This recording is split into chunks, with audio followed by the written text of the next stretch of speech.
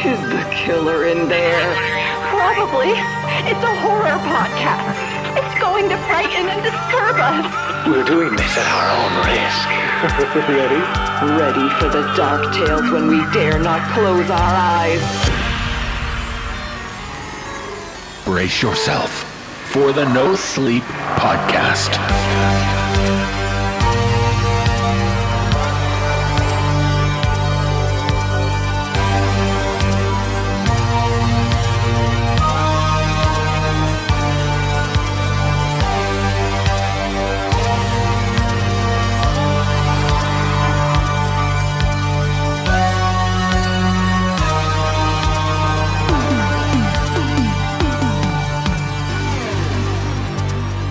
Welcome to the No Sleep Podcast video store. I'm David Cummings. Our VCR is ready to play stories about the bonds which connect us all too tightly together. In honor of Pride Month, this episode will feature stories by authors from the LGBTQ community. And all the stories this week are featured in a new anthology project coming out soon. It's called Black Rainbow, and it's a book which is presenting horror stories with realistic depictions of LGBTQ people, not the typical stereotypes. This is a book full of stories from experienced and published authors, and one which would be an excellent addition to your horror library. To learn more, go to blackrainbowhorror.com or check the show notes for more details. And so, it is with pride that we kick off this episode. So turn down the lights and grab the remote, because it's time for our feature presentation.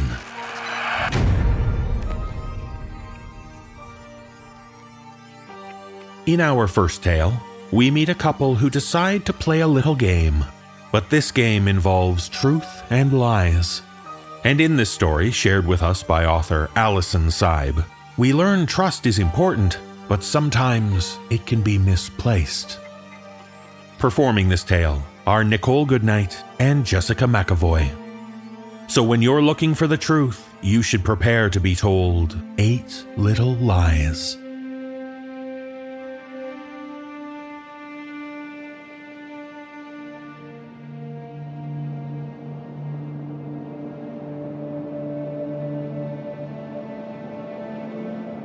Love is about trust.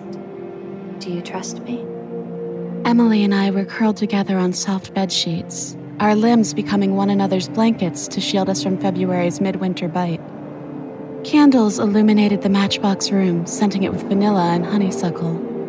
Unthinking, I ran my finger along a tattoo that tailed its way around Emily's arm. Thin beads of ivy forming an intricate lattice of skin and ink.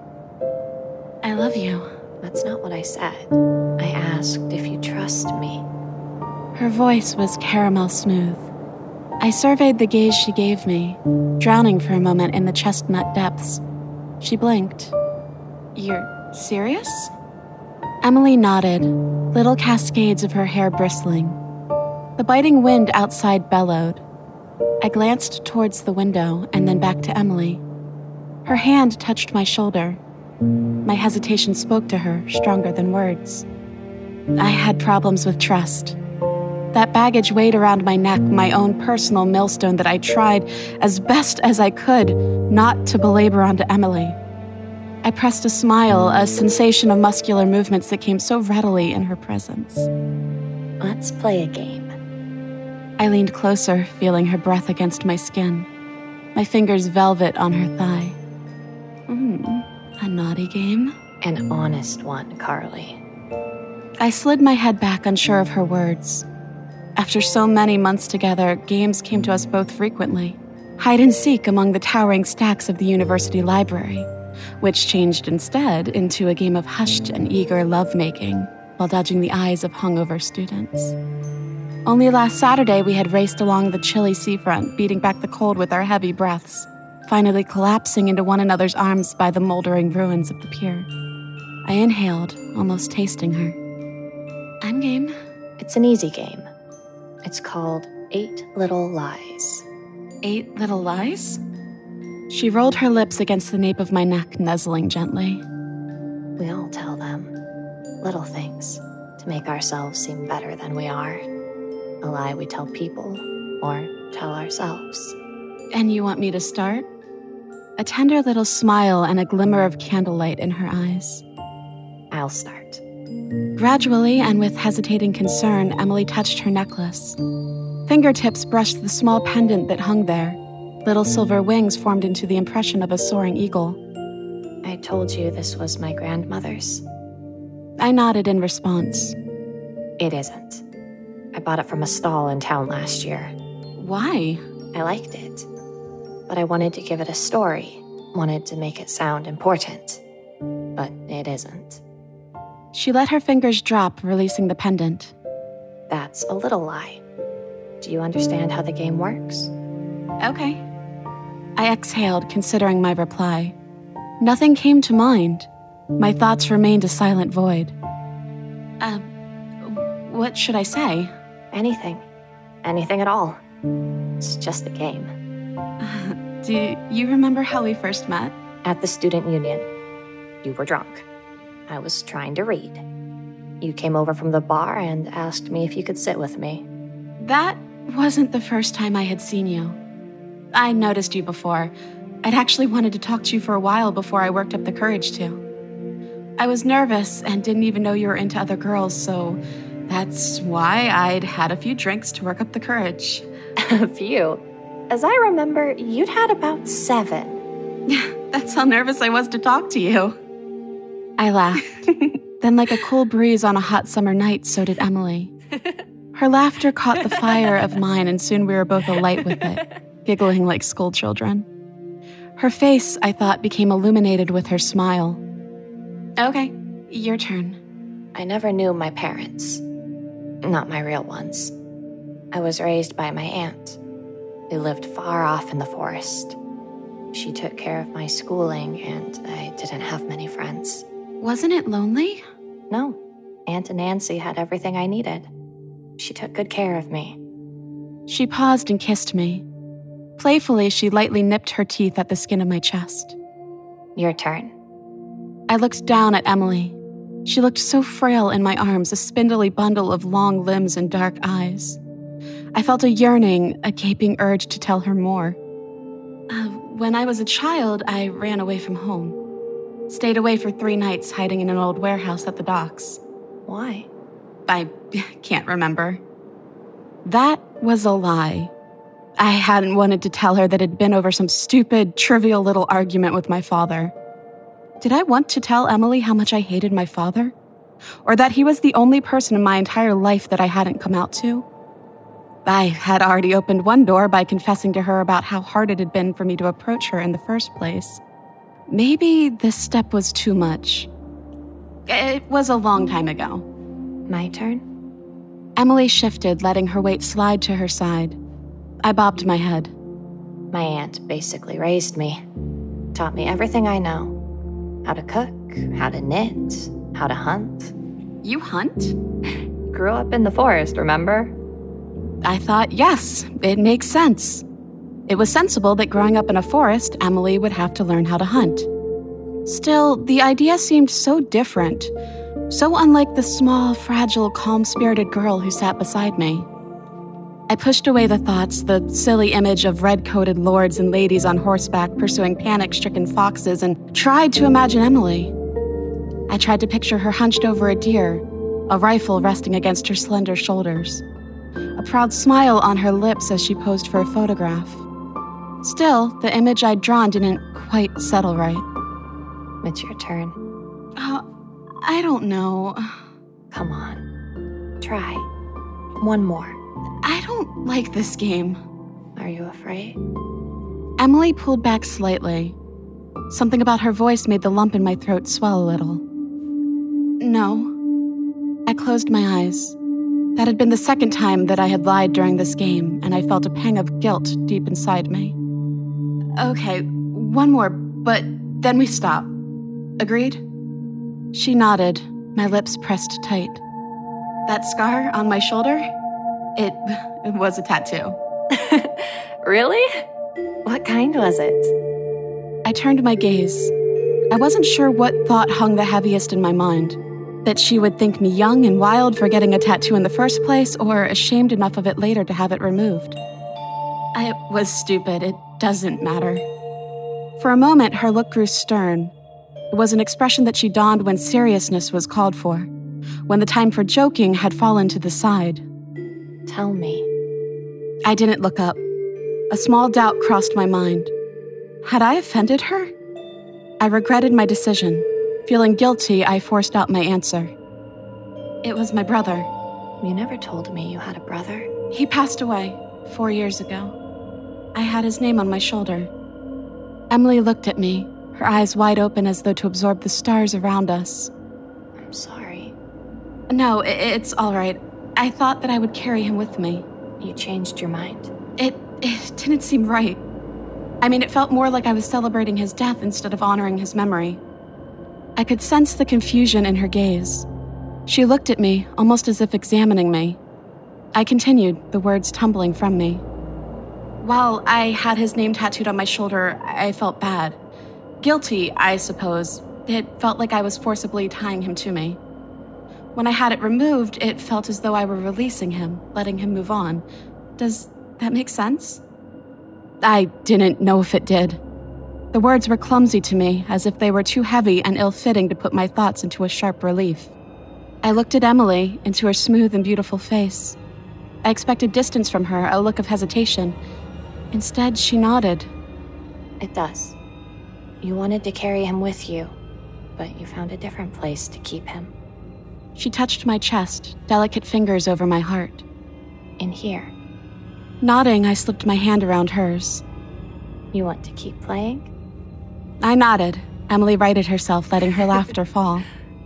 The name of this game, 8 Little Lies? That's from a nursery rhyme my old Aunt Nancy used to tell me. Oh, I don't know it. 8 little lies to catch the flies, to snare them in webs spun by 8 little legs. Then sit back and watch with your 8 little eyes. The lump in my throat returned, only now it sat lower, hovering high up in my chest. Something about the laughter I'd experienced just a moment before felt wrong, somehow deeply improper. I don't understand. It's just a nursery rhyme. My aunt taught me to say it to any prey that I'd hunted. Coldness drifted over me. The skin of my forearms bristled. I leaned back trying to move, but Emily held me in her warm smile. Don't worry. She kissed my neck. Outside, the wind bellowed. I winced. That was no playful nibble. It stung hard enough that my hand slid to my neck before I even realized it. I looked down at my fingers, barely noticing the blood they'd carried away from my neck. I tried to move my fingertips, but they were already growing numb, alien to me, like little phantom limbs. What is this? Shh, relax. You'll be fine. It's just a neurotoxin. You bit me. My tongue was becoming a numb, heavy organ hanging limply in my mouth. She didn't reply. The room grew dim, and my body met the bedsheets as Emily cradled me down onto them. It'll act fast. You won't feel a thing. She was right. The sudden sense of fear was gone, fading into a foggy mist. Emily watched me, slowly spinning her fingers together. I could tell that you were the right choice. What you said about your brother, about him being part of you, I knew you'd understand. Gradually, with almost deliberate care, she drew a thin strand of webbing from her fingertips and started to fashion it into a cord. I told you that you could trust me, and I was right. You'll get to be part of me now. We'll be together forever. That's what love is about, right? I wished that I could have formed a smile as she slid the silken trail of string around me. She was right. We'd be together forever. I didn't feel afraid. My panic had become as numb as my body. I did trust her, and I always would. I looked up into her loving face and caught the reflection of the candlelight, shining against her pupils like 8 tiny little eyes.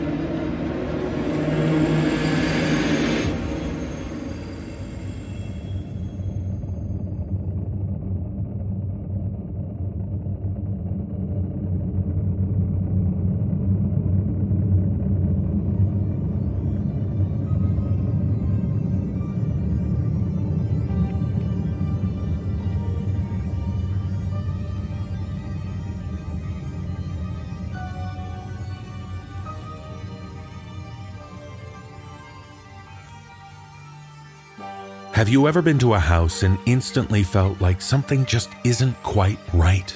Flowing out into its inhabitants, creating a sense of unease? In this tale, shared with us by author C.M. Scandreth, we're introduced to one such unsettling dwelling. Performing this tale are Erica Sanderson, Addison Peacock, James Cleveland, David Alt, and Penny Scott Andrews. So prepare to find out that there's no place quite like home, at least not when you live in the House of Edges.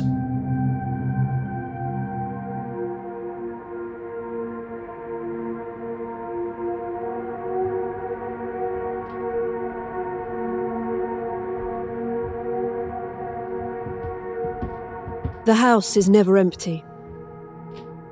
I listen to the other inhabitants leave, heavy feet on the dilapidated stairs, voices receding, swallowed by the wood and plaster of the long corridors.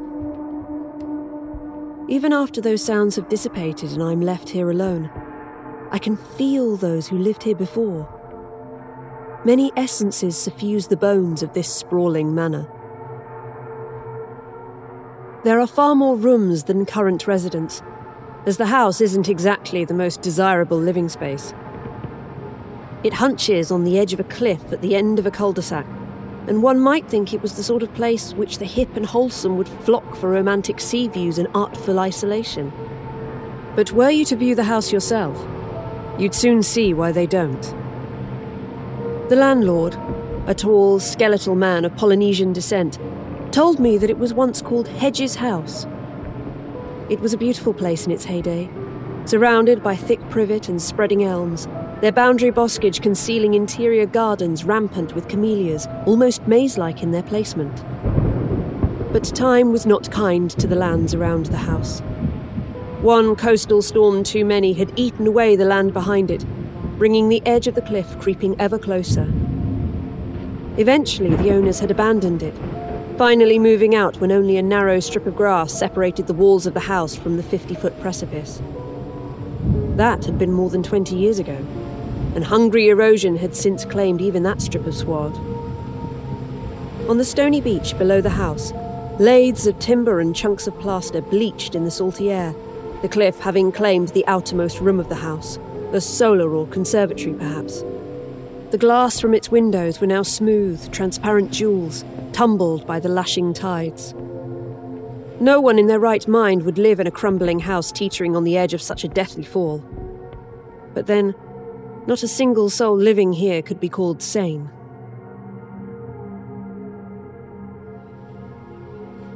In a piquant display of irony, someone had knocked out the first H from the rusted wrought-iron gate that sat across the gap from the outer hedge, so that it read Edges House. I'd moved here due to financial constraints, as the house was by far the cheapest place around for the size of the rooms. I think the door to my second-floor abode was lime green when I first moved in. But in a curious twist of fate, the paint had slowly flaked away until it revealed an undercoat of vibrant yellow-orange, my favourite colour. Things like that seemed to just happen in the house, and over time you stopped questioning it, as each coincidence seemed harmless enough. My room was spacious, airy and high-ceilinged. The regular pattern of scuff marks that scarred the wooden floorboards made me speculate whether the previous occupant had been a dancer, a theory borne out by a bloody-toed ballet shoe I found behind the ancient steel oil heater. The windows were huge and arched, letting in all the blue-white light reflecting off the ocean below the cliff. That first night was a hard one. I'd moved in during a manic phase, the newest medication still finding its way through the maze of my brain, and I'd cleaned the room all day until my body, at last, was exhausted.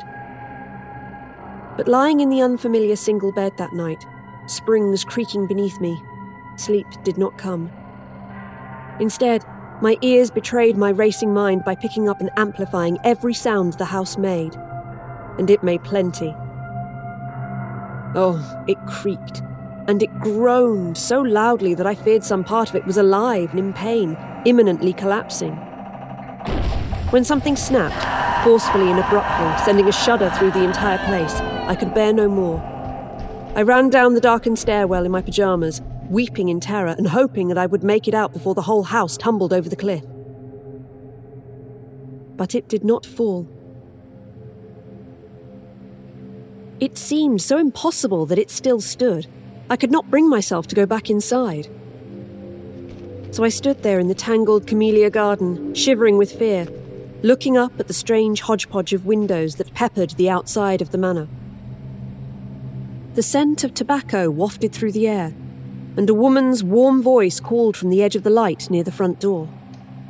It's naught to worry about, love. The house is always shifting, making strange noises. If it was going to fall down, it would have done so long, long ago. And that's how I met Mary Mudgway.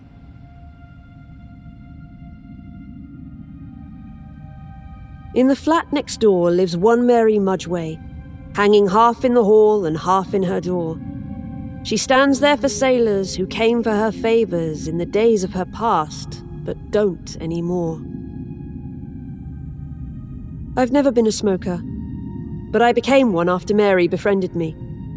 She gifted me her spare pipe, and we would pack the bowls with a fragrant blend of her own making and puff away like a pair of Victorian gentlemen watching the sun set over the peninsula. Stuck somewhere between old and young, Mary was still beautiful in a faded way, like a dried blossom hanging forgotten in a florist's shop. When she smiled, the crow's feet multiplied, and when she spoke, a webwork of lines tugged at her lips, themselves plumped with products she made from bee venom and lemon. She said she still had a few clients who came to her, but as her body had betrayed her by aging, most of the work had faded away. Having never learnt another trade and suffering extreme dyslexia, Mary had chosen the house for the same reason as the rest of us. The rooms were large and the rent was low. One night, as we chuffed sweet herbs by the porch, she asked me if I'd ever made love to another woman, and delicately placed a hand on the curve of my hip. The gesture had thrilled me briefly, but through beetroot blushes I told her that I didn't feel that way about women. Long after she had gone, I could still feel the heat of her palm where it had grazed me. I climbed the gap-toothed spiral stairs to the balcony on the corner of the third floor, where you could see into the windows along the southwest wall of the house.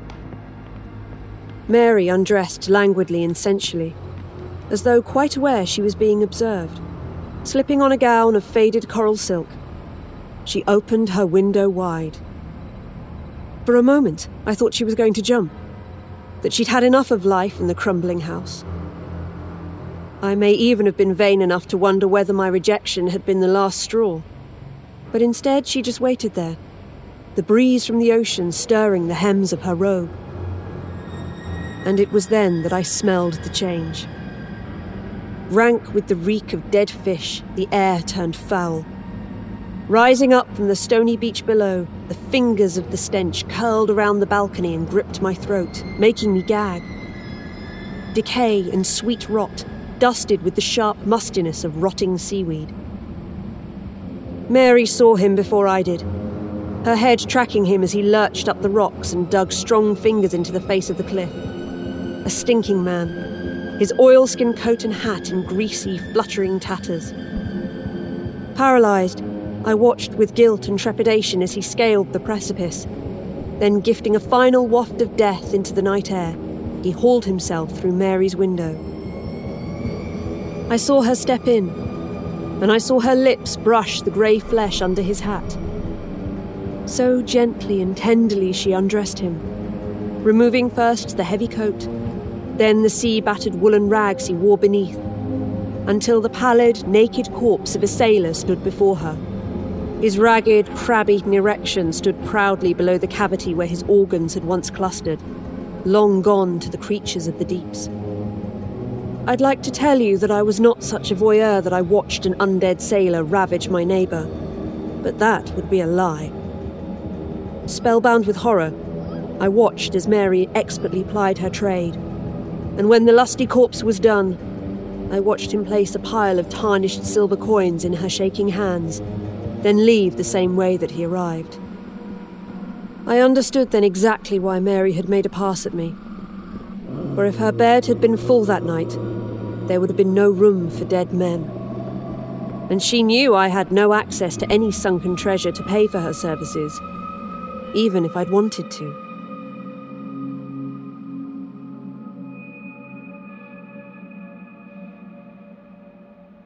Down on the first floor dwells a Peter Petrowski, bald as an egg and skin thin as a caul.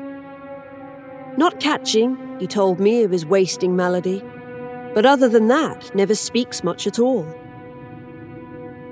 When I first chanced upon Peter, I thought him some kind of ghoulish spirit wandering the house.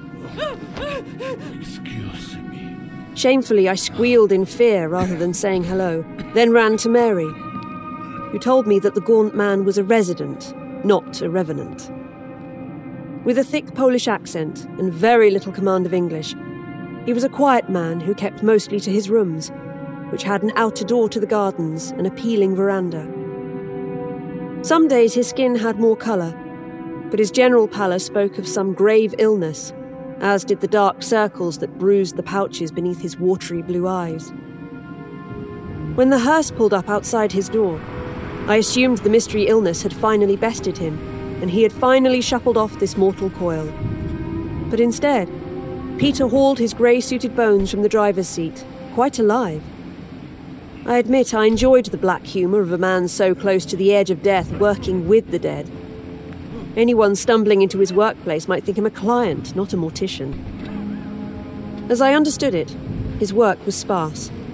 Exclusively serving the local Polish community, he lived off their deaths like some ancient bald vulture, hauling bodies home to the house where he meticulously embalmed them. Whenever he had a client, the eye-watering stink of potent chemicals wafted up from his church-like windows. He seemed an ascetic and antisocial man. But one restless night when my mania would not let me sleep, I crept down to the gardens for a pipe of Mary's sweet herbs, and rather than the formaldehyde fumes, music and laughter were emanating from Peter's steepled windows. Peeking through the warped-stained glass, I chanced a glimpse of him inside. He was dancing as if illness had never once visited him. A tall woman, resplendent in an orange and yellow dress, pressed her rosy cheek to his grey flesh as they turned about the floor, and her pin-up curls shone golden in the candlelight. That old Peter was such a ladies' man, who would have guessed? As my weeks in the house turned to months, I observed 3 different women in his room at night. None visited more than once, and stranger still, each wore the same bright dress. There was a story here that needed to be written, a mystery that needed unravelling. I watched him for days, coming and going in his great black car. When eventually he hauled a heavy coffin from the back of the hearse and wheeled it to his little workshop, I decided to brave the fumes. With a handkerchief knotted around my face, I peered through the crack of the opened window. The deceased was a woman, and I watched as Peter carefully and reverently prepared her body. When he methodically laid out a dozen old-fashioned hair curlers and draped an orange and yellow dress over the back of a chair, I felt a preternatural thrill shoot up my spine. In his tiny kitchen, Peter had set a table for 2, complete with guttering candles and large glasses of scarlet wine. He gently arranged the dead woman in her seat, then put the needle down on a battered record player and took his place opposite her as a scratchy violin began to play. For many long minutes they sat there, the half-dead man and the all-dead woman. Then, with a small sigh and a tilt of her head, colour blushed her cheeks and she opened her eyes. As though this was a perfectly ordinary thing, Peter began to speak in his own language. Gone was the halting, broken English. In his mother tongue, his voice was lyrical, deep and hypnotic. Even from my hidden perch by the window, its resonance sent pleasant tingles across my scalp and down the nape of my neck. I suddenly wanted Peter's lips to whisper mysterious words against my skin.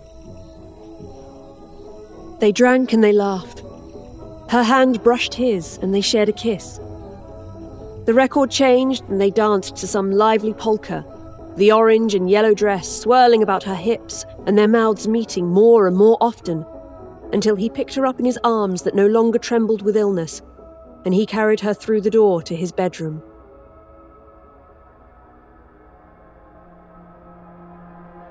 In the morning, the bright dress was hung in a locked closet, and the woman's body wheeled back out to the hearse, dead as cold wax once more. I returned to my room to write down what I had seen, perplexed by the events I had observed. Had I not already witnessed Mary's tryst with the dead sailor, I might have written the whole incident off as delusions born of a formaldehyde-addled nightmare. But I knew that there was something highly unnatural happening in this house, some uncanny power at work, and I needed to know more.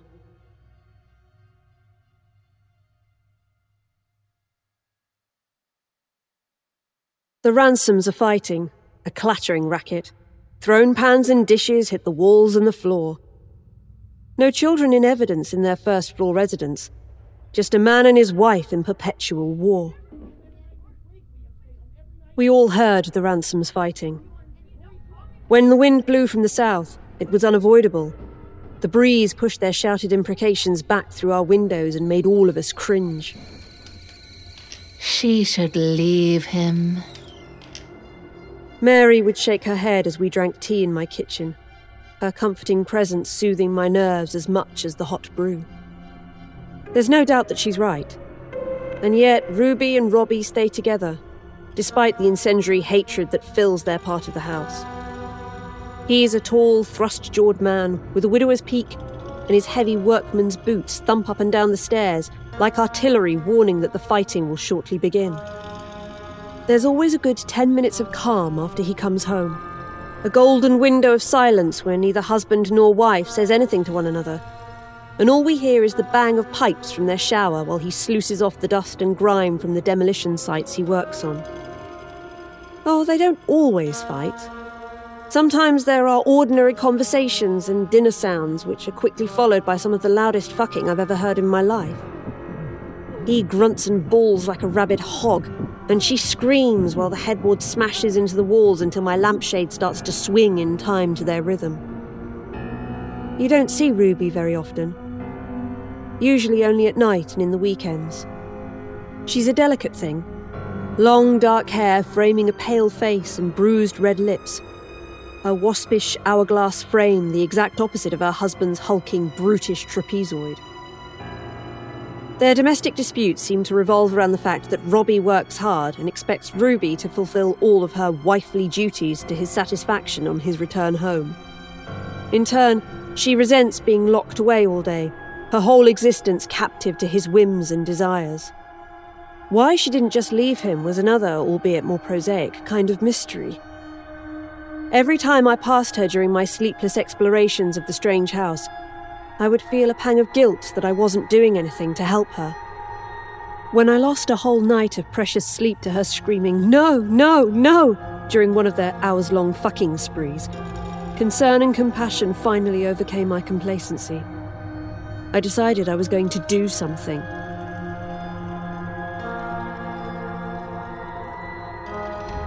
I knocked until my knuckles were bruised, listening for any signs of life inside the Ransoms' quarters, but not a sound betrayed the presence of anyone inside. Robbie was at work. I had listened to his boots stomping away hours ago.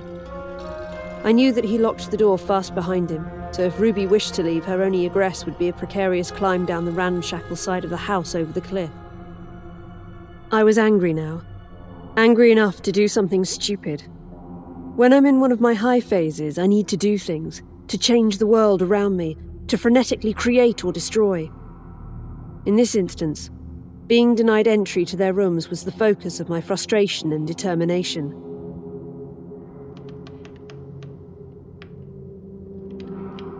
The room beside theirs was empty, full of flattened cardboard boxes and broken furniture, but the windows were wide enough to climb out.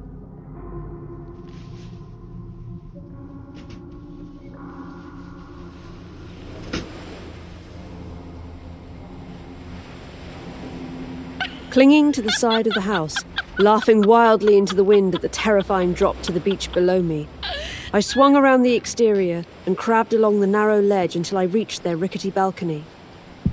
A single lonely chair sat upon it, warped by the weather. Inside, their apartment was a curious duality. One side of the windows were draped with lacy curtains, while the opposite side was shaded by old bamboo blinds, dusty and bug-eaten. Men's clothing was strewn about the lounge, but shelves and hooks meant for books and crockery held only women's clothing, washed, ironed, and neatly folded or hung.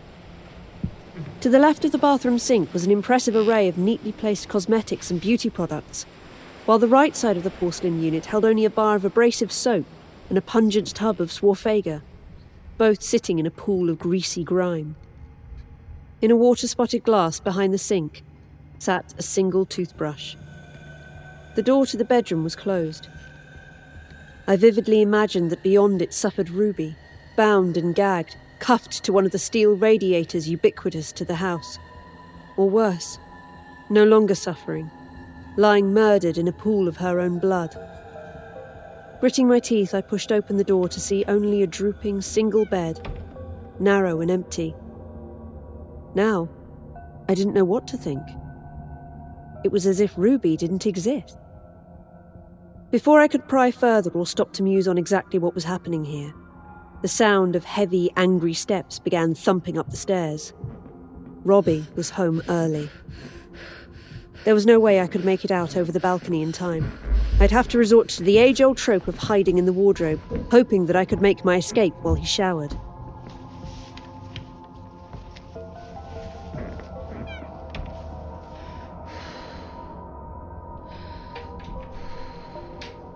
I waited in the camphor darkness, listening to Robbie undressing, muttering to himself.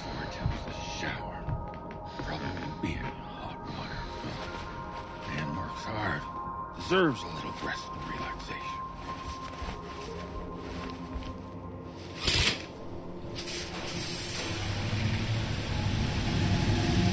The shower came on, a stutter of ancient pipes in the wall near my head, making me jump.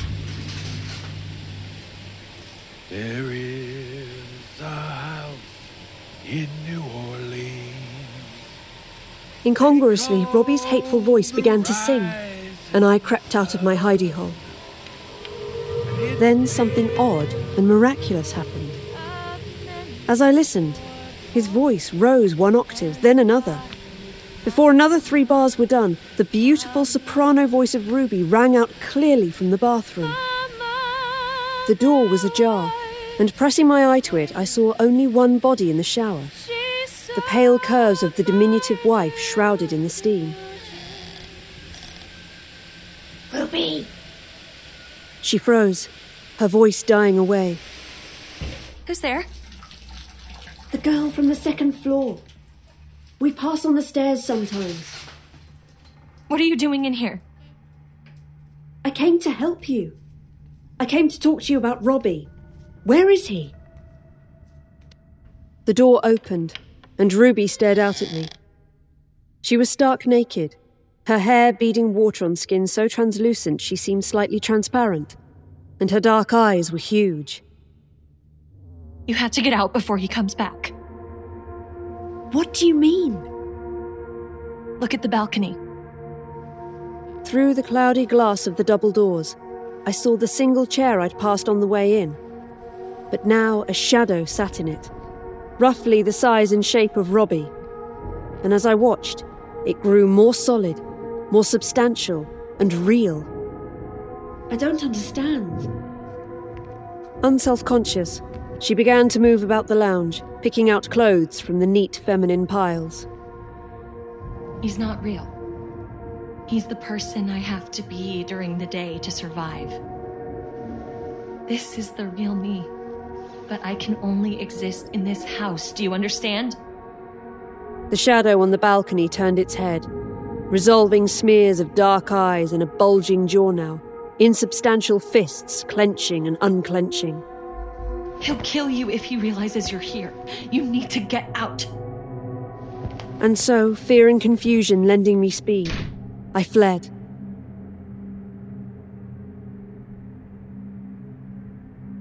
I've seen her since, on the stairs and in the garden. Those great, expressive eyes pleading me not to tell anyone, not to expose her secret. I think that when Robbie sleeps, she can exist alone, and that's why she lets him beat her and rape her in that sagging single bed. Perhaps after he has expended his towering rage and frustration, after he has grunted his seed into her, he becomes a shadow and fades away, only reappearing when dawn breaks over the side of the house. Like all of us here, Ruby has found a precarious balance that allows her to exist. I think, for me, her price would be too high.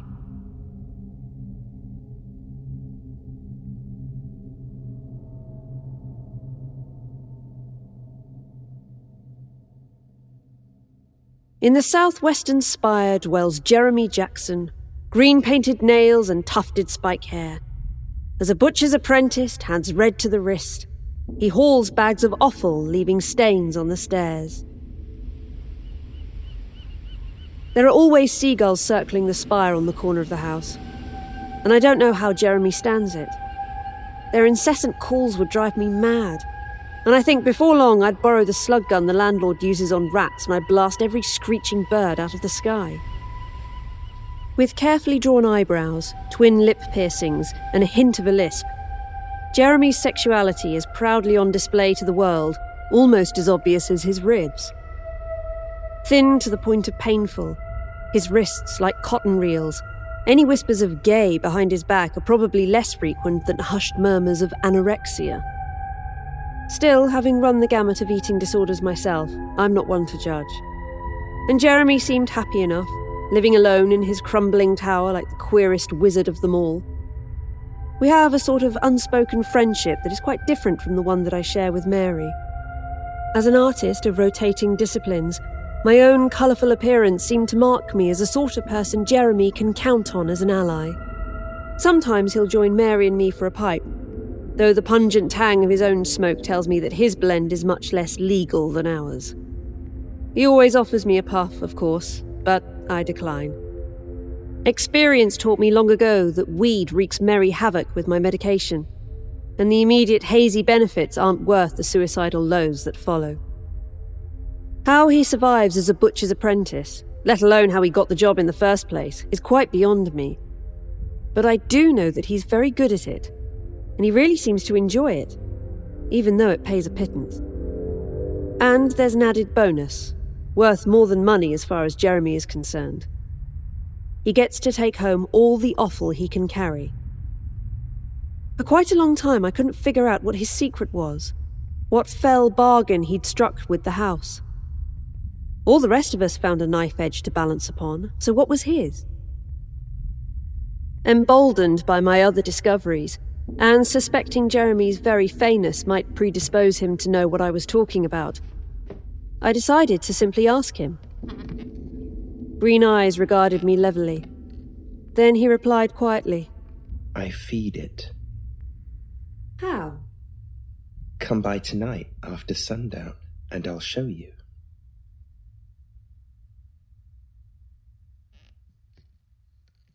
The stairs grew dusty the higher I climbed, and mildew spread a dark patina across the ancient plaster walls.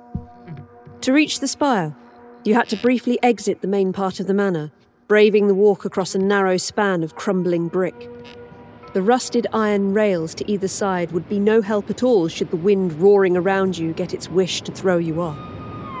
Stains spattered the bricks, bloody and bold, a slippery reminder of Jeremy's grisly trade in animal flesh. I wondered just how many double-bagged bundles of gore had been dragged over the causeway, and how often he had nearly fallen. The pea-green door opened at my touch, revealing a neat room that had been largely converted to a kitchen. Gas bottles and a stove sat to one side, and a large wooden table dominated the rest of the spire, well scarred with knife marks. But what I truly noticed first were the smells. Several huge pots were bubbling on the gas stove, vats of broths and gravies, which Jeremy stirred by turns as he waved hello with the other emaciated hand. Inside the oven, large baking dishes lurked. A waft of rich meats made me salivate as he opened the door to prod something with a skewer, unfamiliar colour in his cheeks.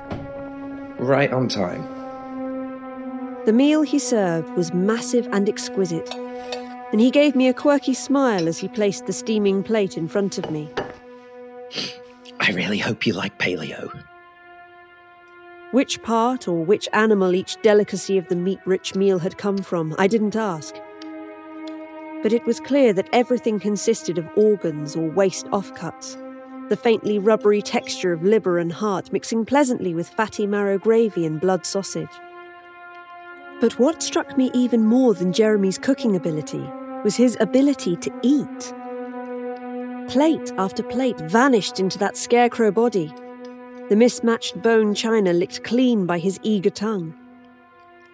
It belied belief that his shrunken stomach could hold so much, and I stopped eating long before he even slowed, unable to prevent myself from staring as he wolfed down even more.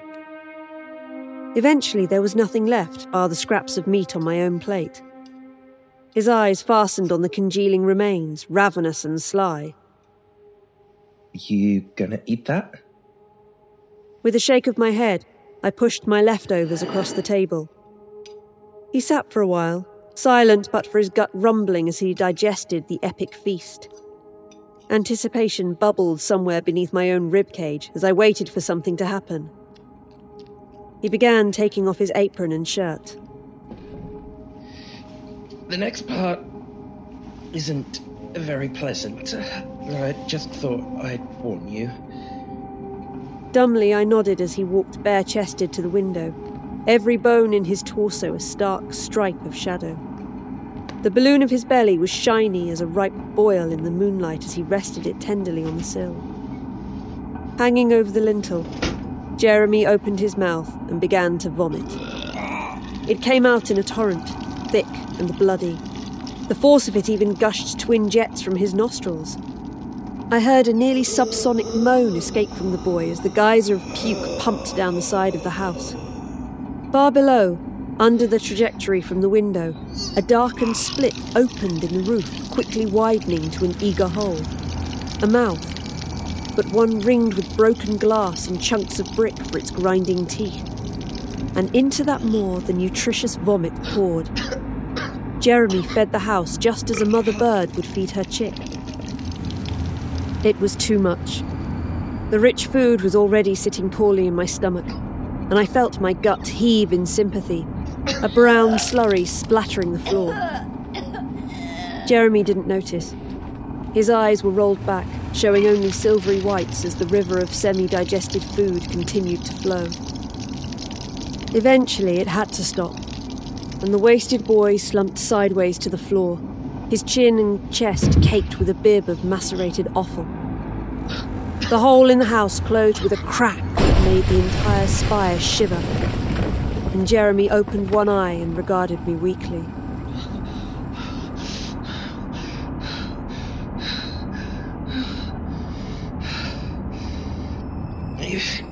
If you wouldn't mind, could you carry me to bed?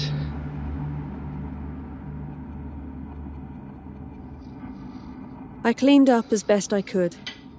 I washed the dishes while the boy slept, ensconced in the tiny gabled attic above the kitchen, his gentle snores keeping me company. What this house was, I was no longer sure.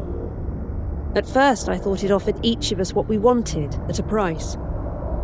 But the more I saw and the more I learned, the less this seemed true. If I wanted to know what was truly going on, I would need to speak to the person who had resided here longer than anyone. The landlord.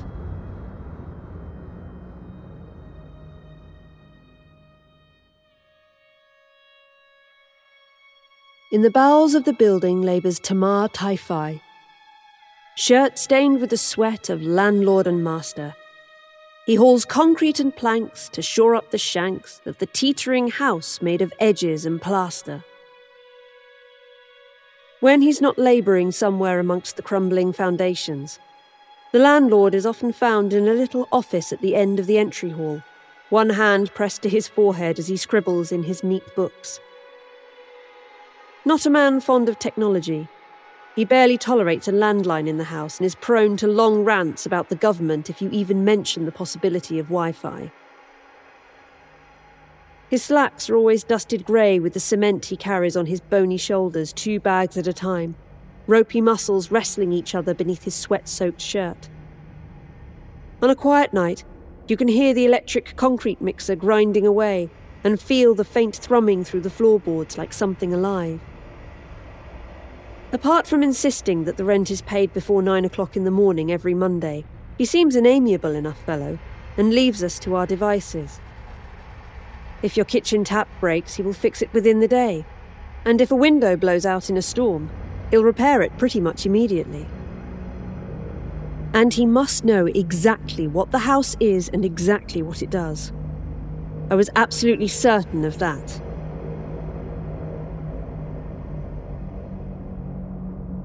The door to the basement is always locked when he's not down there. It's a great white thing of reinforced wood with an imposing padlock. I did speculate that I could probably duplicate the key if I pressed a plasticine mould of it while he slept, but there was no need. I have found certain passages and pathways within the house that allow access to areas I shouldn't be in, especially if one is mad enough to climb around the cliffside of the house. And when I can't afford my meds, or I just can't bring myself to swallow them and the mania kicks in, I'm more than mad enough. The room that was taken by the sea some 15 years ago still gapes open over the cliff like a wound that never heals. In the ruins of that place is a doorway, and that doorway leads to a boarded-up hallway with a hatch in the floorboards. From there I found I could enter a duct and crawl through it into the basement. It's cold down there, in the stone heart of the cliff, and the darkness lies heavy. A pull switch turns on a single dim bulb, barely illuminating the cracked foundations of the house and the rough wooden beams that shore up the floors. In the corner crouches the bulbous shadow of the concrete mixer, its long electrical cable looping up the stairs to the power outlet that feeds it, and empty bags of cement are scattered everywhere, half consumed by their own drifts of dust. As I hunch in the half-light, there's a hum and a whine, and the electric mixer turns on, loose chunks of cement clanking inside it. In this house of edges, have you never wondered which is your own precarious precipice? His long legs take the steep steps 3 at a time, his close-cropped hair grazing one of the support struts. The strange shadows here distort perspective, and he seems impossibly tall, the angles of his limbs all wrong. Frightened and cornered, I glance around the room for another exit. The duct above me is too high to reach without assistance. Well, have you? The concrete is cold against my back, and my throat is drier than old cement dust. The house balances my moods. It gives me things to do when I'm high, and it blanks out my lows. And what price do you pay? I don't know. His teeth are too white under the dim orange bulb. His smile unnerving. See this crack? He gestures with a broad brown hand at the seaside wall, which drips glistening moisture. The crack runs floor to ceiling, widening at the base and arcing across the floor. Somewhere deep inside it, water sloshes in and out to the rhythm of the tide. No matter how much concrete you pour into it, the damn thing won't fill. 1,000 bags I wasted once upon a time trying to solve the riddle. He's directly in front of me now, looming over me. I can smell the rank sweat and the clinging dust as he places his arms on the wall on either side of me. You have a choice to make about that crack. With each syllable, I feel the darkness widen, watch the thin edge race across the concrete as it spreads. If we don't fill it soon, the house will fall and all of us with it. Then fill the damn thing. I won't stop you. But with whom shall I fill it, dear Liza, but with whom shall I fill it, dear Liza, with whom? And it all makes a sudden, horrible sense. While Jeremy has been feeding second-hand food to the house, the landlord has been feeding it too. With human lives. Why me? Why do I have to choose? Because that's your price. That's how you pay. The girl who had the room before me, the dancer. Who did she choose? The landlord's smile flickers and dies, like his bulb has blown a fuse. She didn't choose. The floor shudders under our feet, and a cold wind howls out of the crack. Closing my eyes, I speak a single name.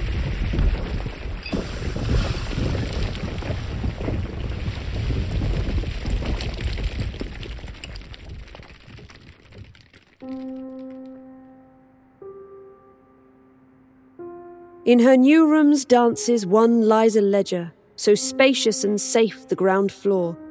She keeps records of sins, of all losses and wins, and when they don't balance, she must settle the score. I think the others know about the power I now wield. Mary is still friendly, but it's careful and deferent, like someone speaking to a minister or judge. And in a way, I suppose that's what I am.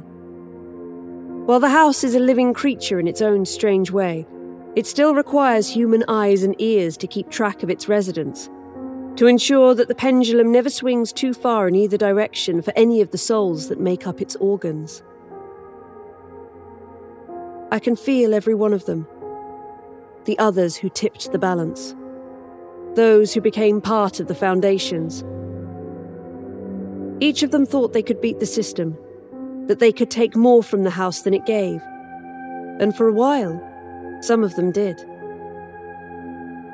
They rattle their concrete chains deep within the filled-in chasm, bones through cement, hair mixed with stone. I don't feel sympathy for them. They knew the price, and they ultimately paid in full. I think my own price is worth it, and it comes with some perks. Ruby agrees. She says my new uniform is very beautiful. The dress fits like it was tailored for me. Oh, she'll need to wash it a few more times before the smell of formaldehyde comes out.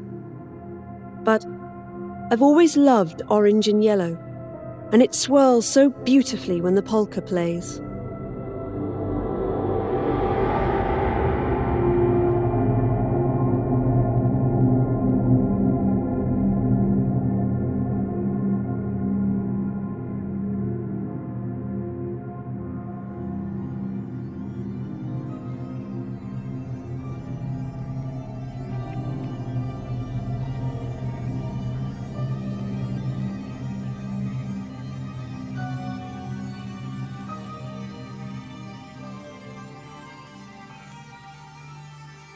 You have no doubt known of an object that might be inconsequential to most people, but to you it holds huge sentimental value.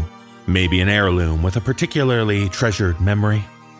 In this tale, shared with us by author E.Z. Morgan, we meet a girl who discovers the dark story behind her special possession. Performing this tale are Sarah Thomas, Erica Sanderson, Aaron Lillis, and Alexis Bristow. So look out for the things and people you hold dear as we prepare to unravel 7 hand-tied knots.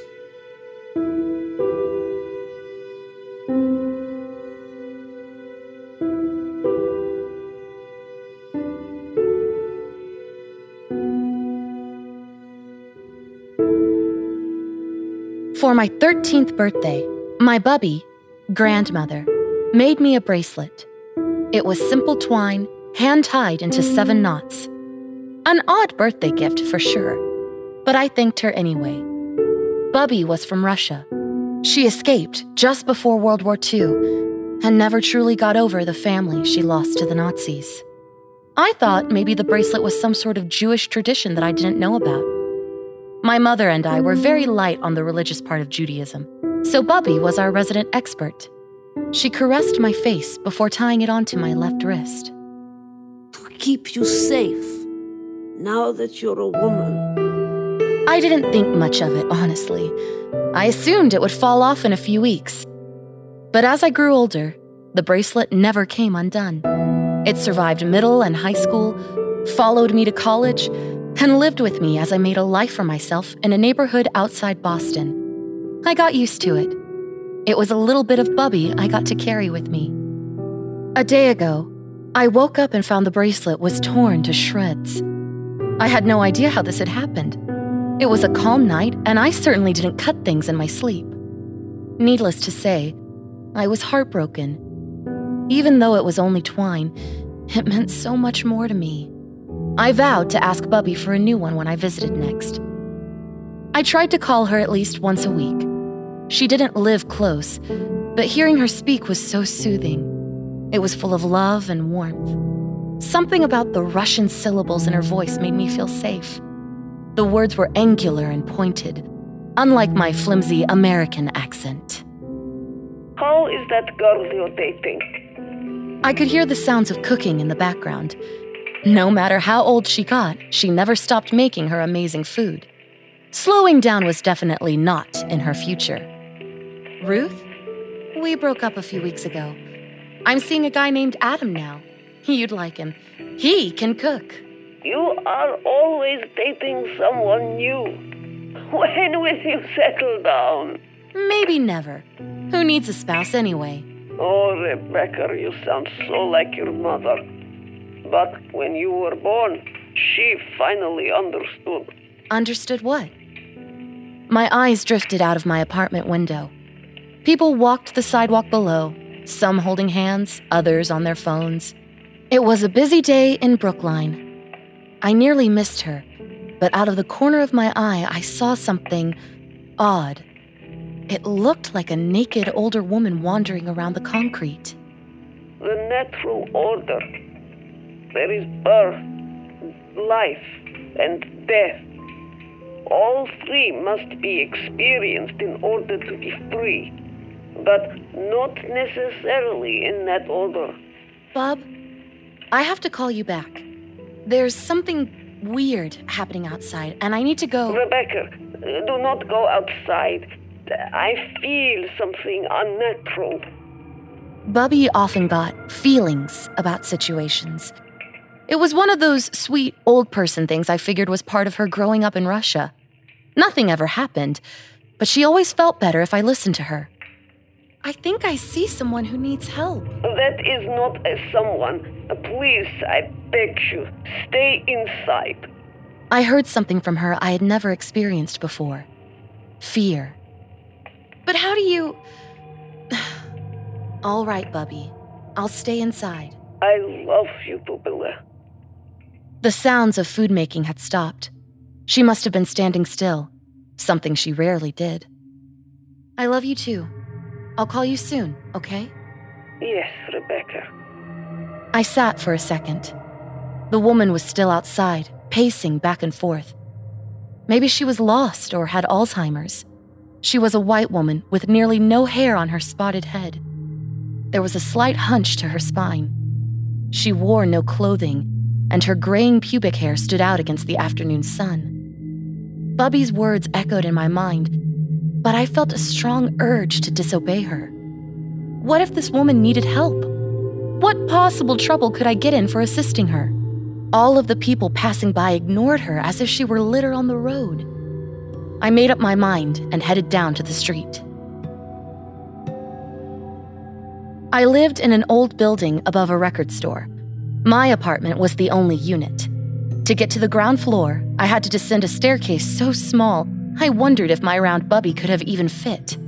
I closed and locked the door, hopping down the steps as fast as I could. The old woman had vanished on my way down. I looked for her up and down the sidewalk.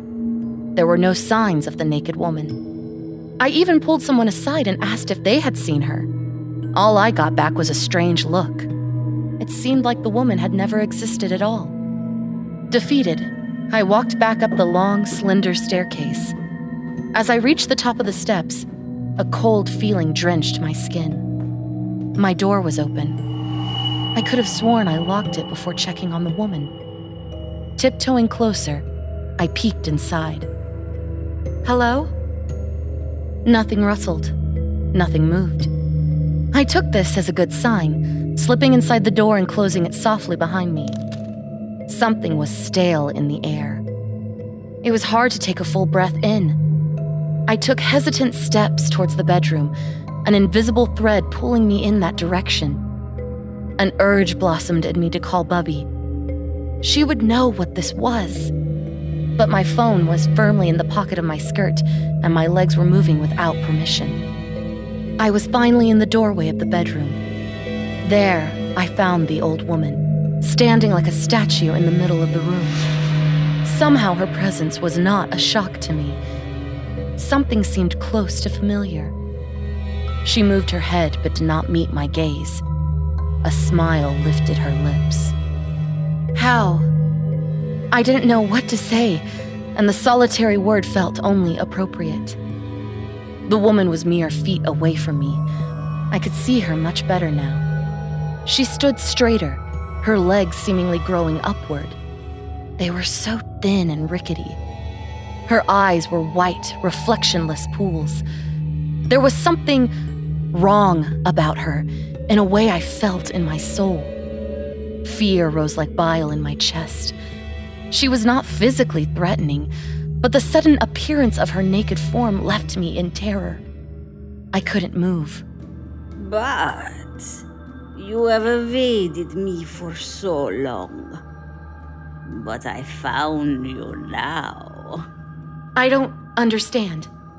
She squatted slightly, a mocking smile on her face. There was a sickening sound of something wet moving within her. Suddenly, a fetus fell from between her legs. The umbilical cord twisted and danced, making the fetus look like some sort of disgusting puppet. Blood and other fluids caked the floor. The woman grabbed the cord and slung it over her shoulder. The fetus bounced against her breast. I wanted to scream, but nothing came out. Do you understand now, but... I still couldn't move, fully entranced by the terrifying sight. My thoughts ran wild. Who are you? She grabbed the fetus and stuffed its arm in her mouth, ripping it off and swallowing it whole. I have many names. Perhaps the most famous is Baba Yaga. But you shall call me Ima. I am your mother now. A mother brings forth life, and she can extinguish that flame just as quickly. That's when the words made sense. Bat, Hebrew for daughter. Ima, Hebrew for mother. This creature, whatever she was a part of my heritage. I was sorting all of this out in my head when I noticed that she was growing. Her stick legs stretched upward. Her breasts began to plunge to the ground, warts sprouting over the skin like ticks. The fetus that was once near her mouth was gone. I presumed she ate it entirely. The umbilical cord still swung from her open legs. Why are you here? I wanted so badly to run away. If only my feet would move. She now stood 3 feet above me, hunched over like a bent tree. Your family owes me a great debt. I saved your grandmother from death, and now you must repay what is due. You saved her? From what? From the evils that took the rest of her family. Bubby was only 7 when she was secretly transported into the U.S. A Jewish family took her in, but she had no living relatives. She had always told me she was saved by a sympathetic Christian household. She never mentioned. How could she have? You smuggled her out of Russia? Nothing I said felt right. Even just speaking to this woman, this monster, was a nightmare. Baba Yaga laughed, yellow spit flying out of her horrible mouth. She prayed so many nights in her pathetic little straw bed. But there was no God to save her. Only me. You know who got taken out of Russia? Blonde, pretty children. Not crooked ones who couldn't walk. My breath was hot. But Bubby walked fine. She walked because I made it so. I fixed her so she would be acceptable.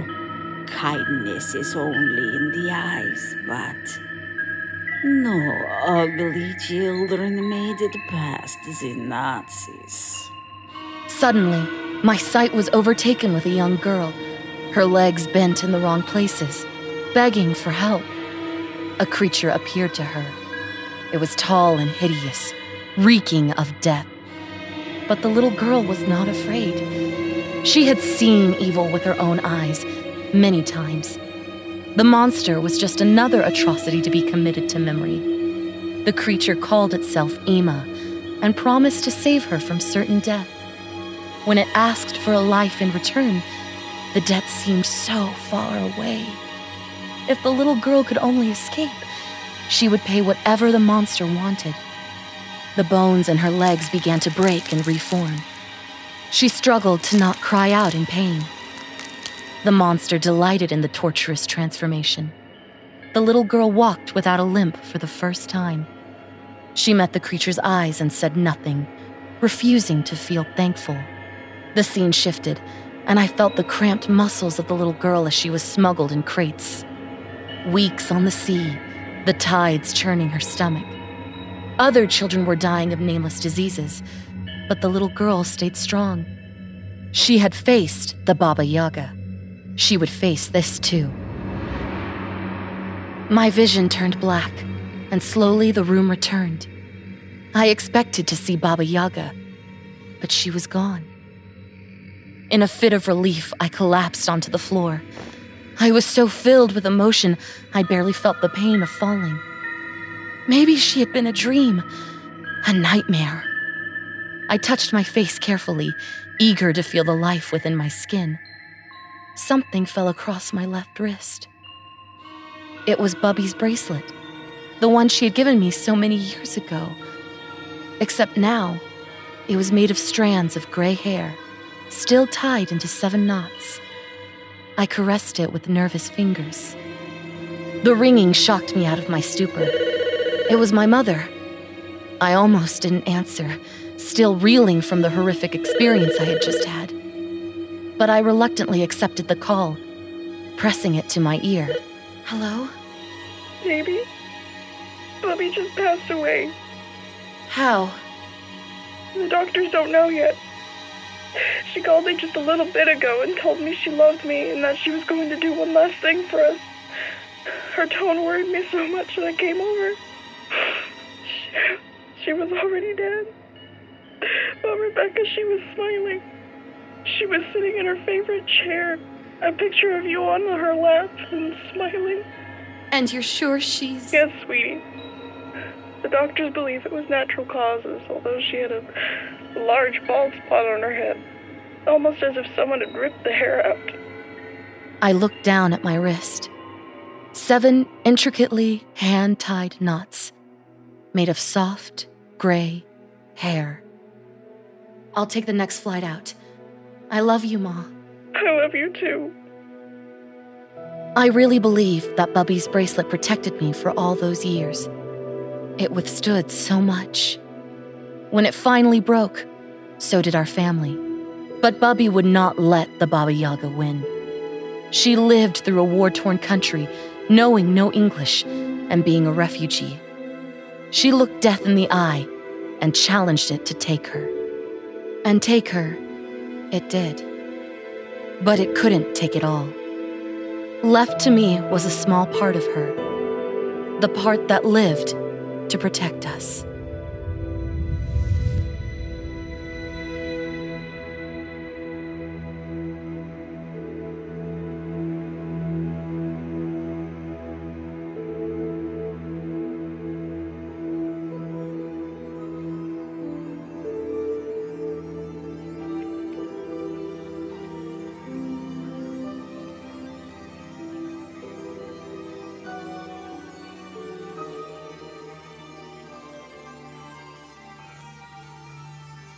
Accidents can be unexpected and take away so much. It might seem like any other normal day, but unbeknownst to you, there's something coming your way that will change your life forever.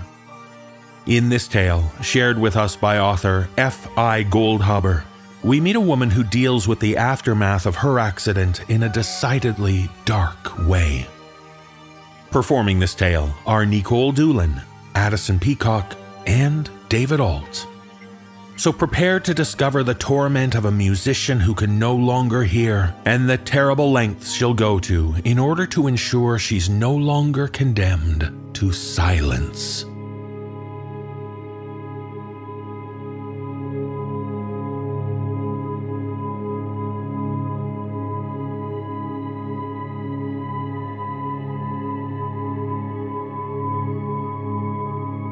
Janine watched the drifting snowflakes, grateful for something that was supposed to be silent. She enjoyed the radiator's warmth, but couldn't hear its hissing. She smelled floor polish, but couldn't hear the machine the janitor used to scrub the hallway's worn linoleum. The empty dorm room with double bunk beds, matching built-in desks, and mismatched chairs oppressed her spirit. Her roommate had gone to the gym to dance, jumping around to whatever rhythm she could feel with her feet, from a band playing so loudly the musicians wore ear protection. But her roommate had never heard orchestras perform Beethoven and Mozart, had never coaxed a violin to play the Tchaikovsky concerto. Janine didn't belong in this school, in this silent world. She wanted to go home. Her breath frosted over the window pane. Letters scrolled across it in a childish cursive. What would you give up to hear again? Good question. She wouldn't want to lose her sight and the ability to read music. Without touch, her fingers would have difficulty finding the correct position on the strings. Taste and smell made the world more enjoyable, but neither enhanced her music. She stared at the window. Who'd written those letters? Blowing on the glass until they fogged over, she scrawled a word. Taste. The word faded away, and one by one more letters appeared. Not enough. Janine shook her head. Was she having a conversation with a window? She fogged out the letters again. Who are you? Not who. What? She shuddered. Have to be dreaming. She jammed her fingernail into her thumb. It hurt, but nothing changed. What are you? Your ability to hear. Janine almost fell backwards out of the window seat, clutching the upper bunk until she was steady on her feet. Her hand trembling so much, she could barely form letters. She dragged her finger across the chilled glass. What do you want? Your legs. She retreated until she smashed against the half-open door, slamming it closed.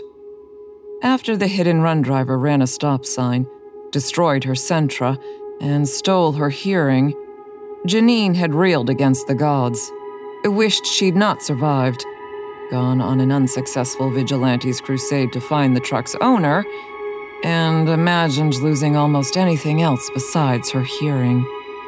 But her legs? She slid down until her rear landed hard on the cold floor, her back resting against the door. To play again. To hear Mendelssohn and Dvorak once more. But to never walk or run?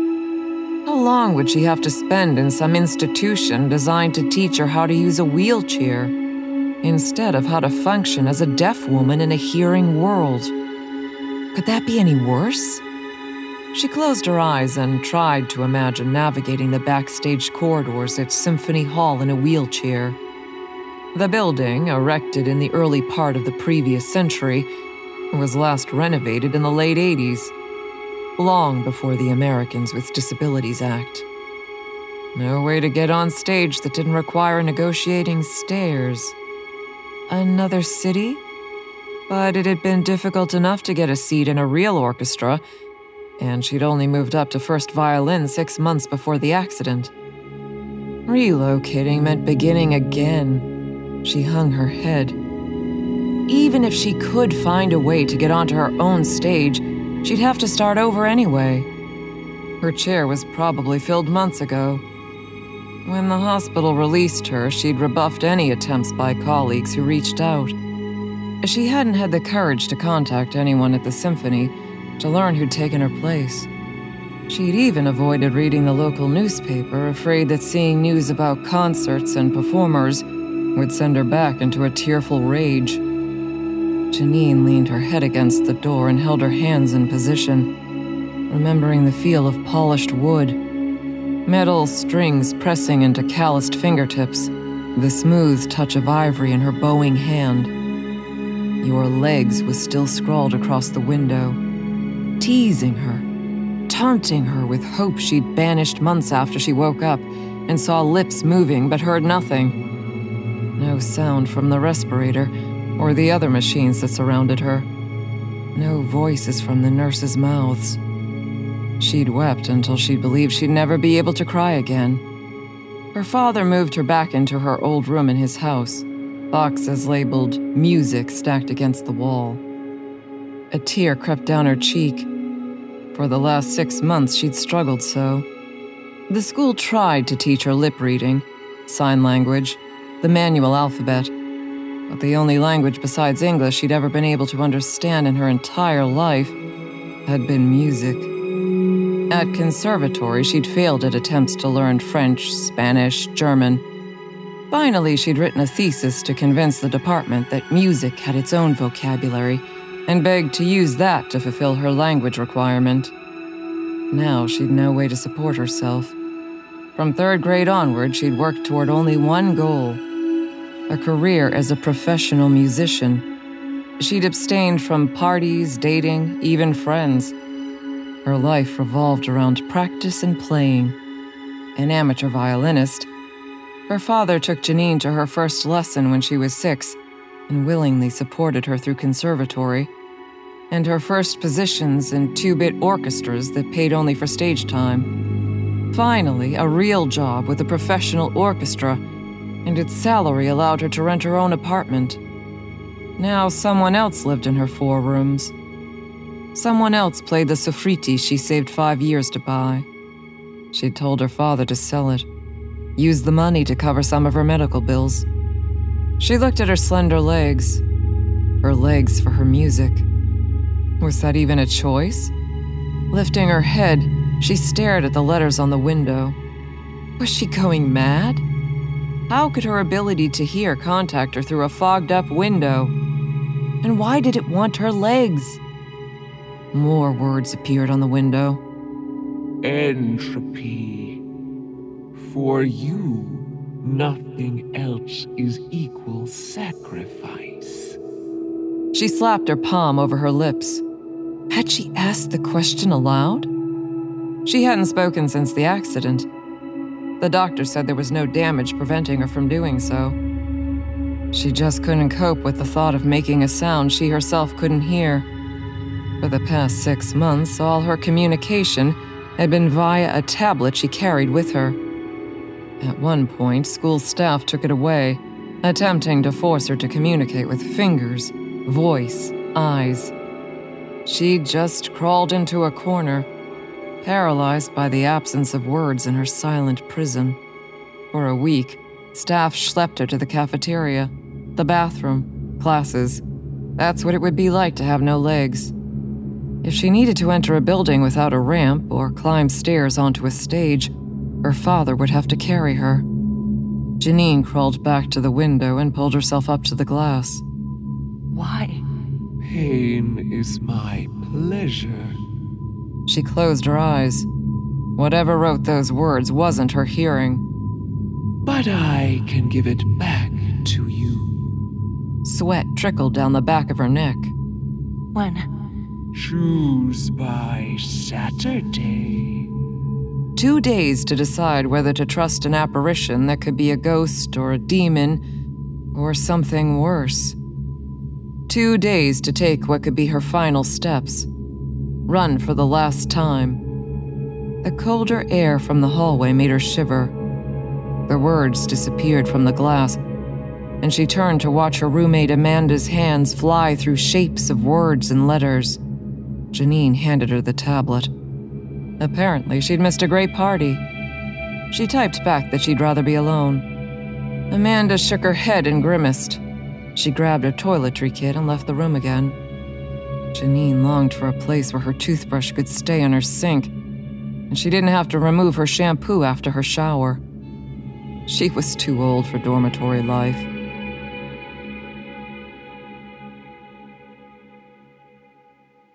In the morning, Janine laced on her running shoes, left her tablet on her desk, and darted out the front door. Class started in 10 minutes, but she didn't care. She wasn't a minor like most of the students. At her father's urging, she'd signed an immersion program agreement, but the school had promised what it couldn't deliver. After running across campus, she climbed over the chain-link fence and continued alongside the street. Rain stung her face and plastered her hair to her head. Passing cars threw plumes of water onto the sidewalk, so she stayed close to the grass along the other side. Front lawns became smaller as she neared downtown.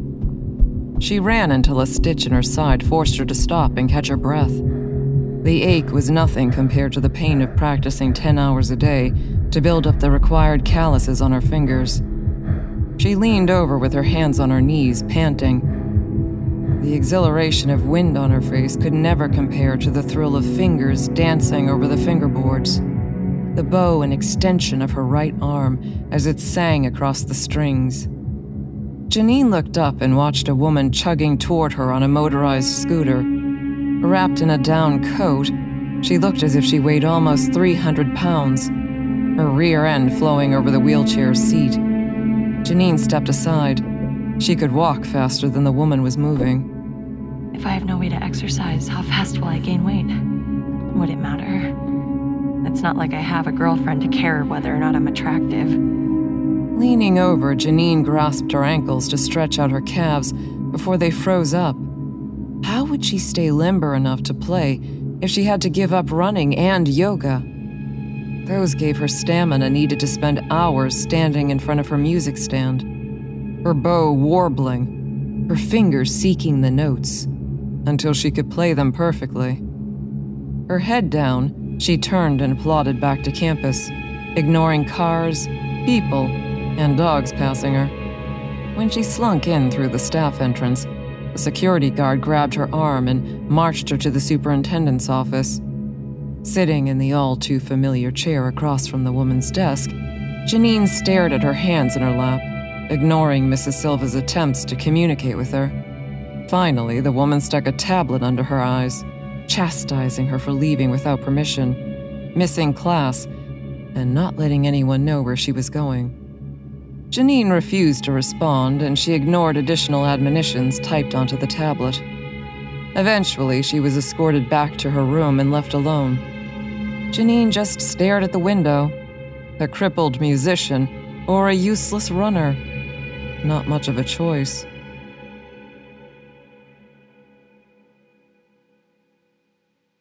The following morning, Janine had to work harder to escape the building, pretending to go to breakfast and dashing out the cafeteria side door. This time she headed east, past the prison and the shopping mall, out to where the houses became further apart. A cop car pulled into a driveway, blocking the sidewalk in front of her, and 2 officers in dark blue uniforms stepped out into her path. She tried to ignore them, catching her breath, stretching. They gestured wildly. One of them knew sign language, but of course Janine didn't.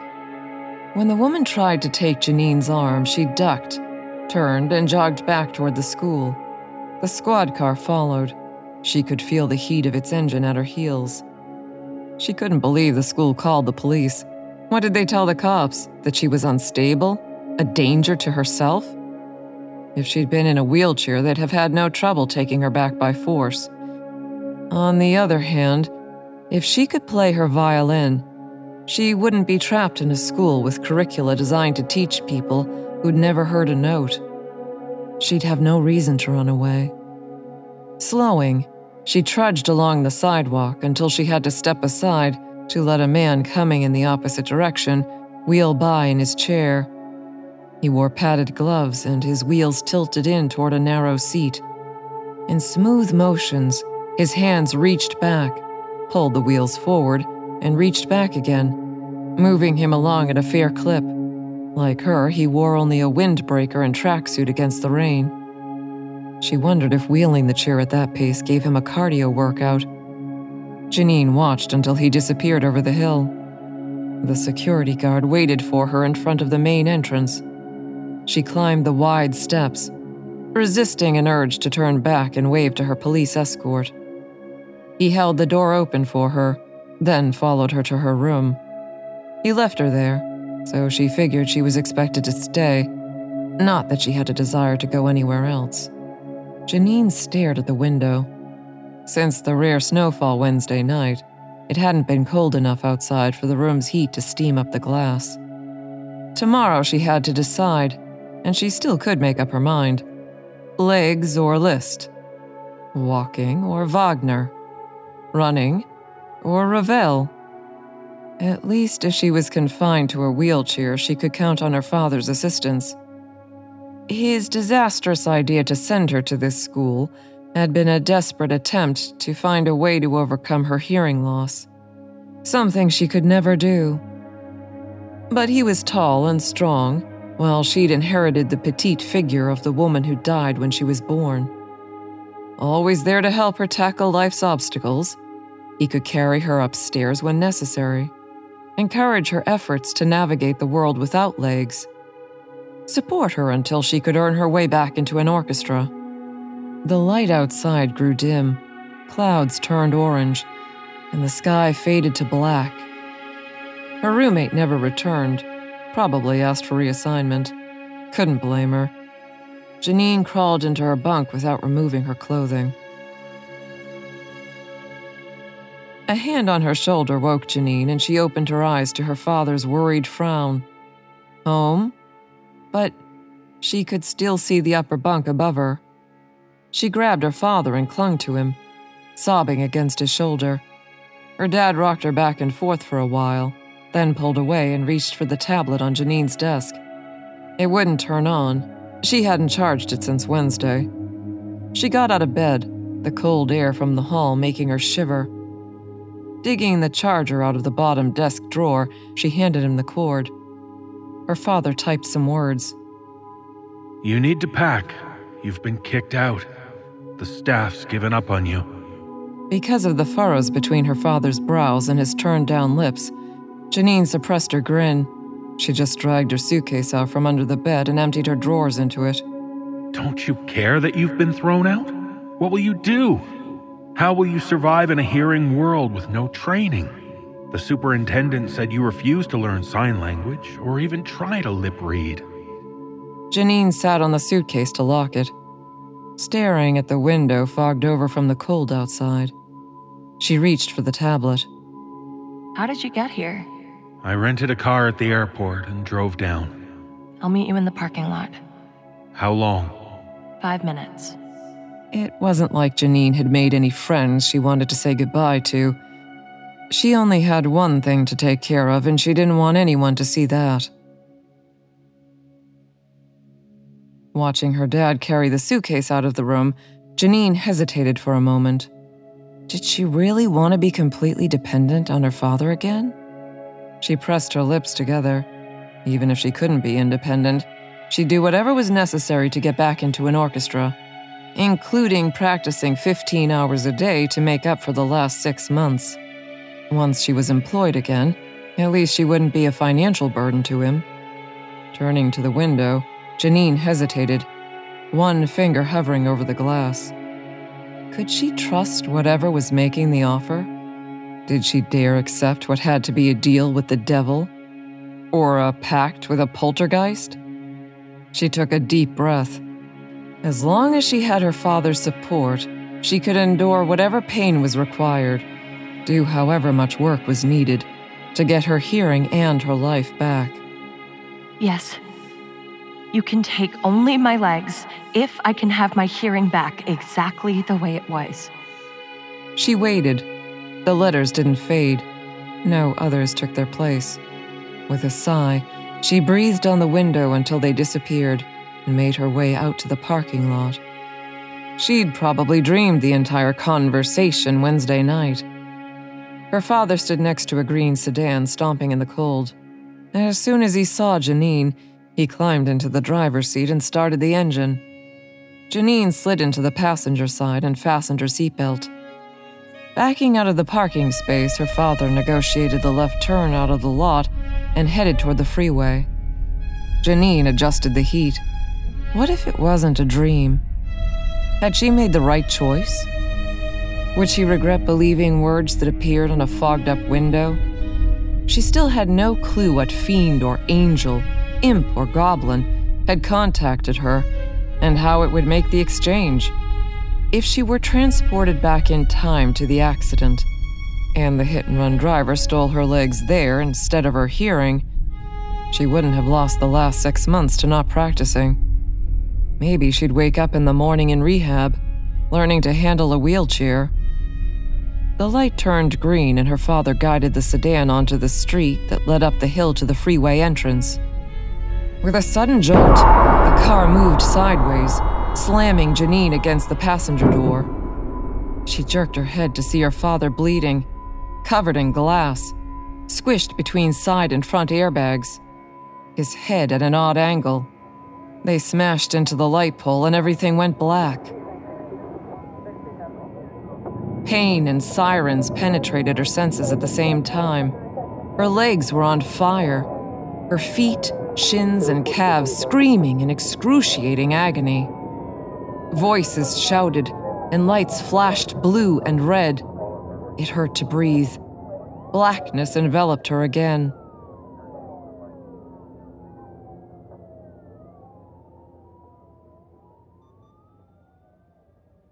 Janine woke to the murmurs of people in scrubs, the ticking of a respirator counting her breaths, and the beeping of a cardiac monitor.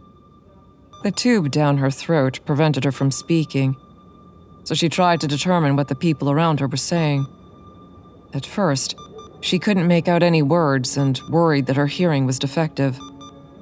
Then one of the nurses noticed she was awake and made hand gestures that looked like bad sign language. Janine just pointed to the tube. They poked and prodded her, muttering about oxygen levels and respirations. Finally, they removed the tube and she tried to form words. Her throat hurt and her voice was raspy, but she spoke for the first time in 6 months. I can hear. The faces she could see looked startled. A man wearing a white jacket over his scrubs approached her. Can you understand me?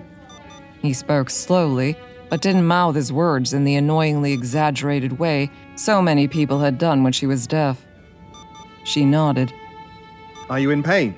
We've given you a small amount of morphine, but we didn't want to administer too much until you woke up. Her legs didn't hurt as much as her right side. It's bearable. My legs? Every muscle in his face fell. I'm so sorry, Janine. Your legs were crushed in the accident. I'm afraid we had to amputate them both above the knee. She nodded. That was the deal. Dad? The doctor's head dropped to his chin.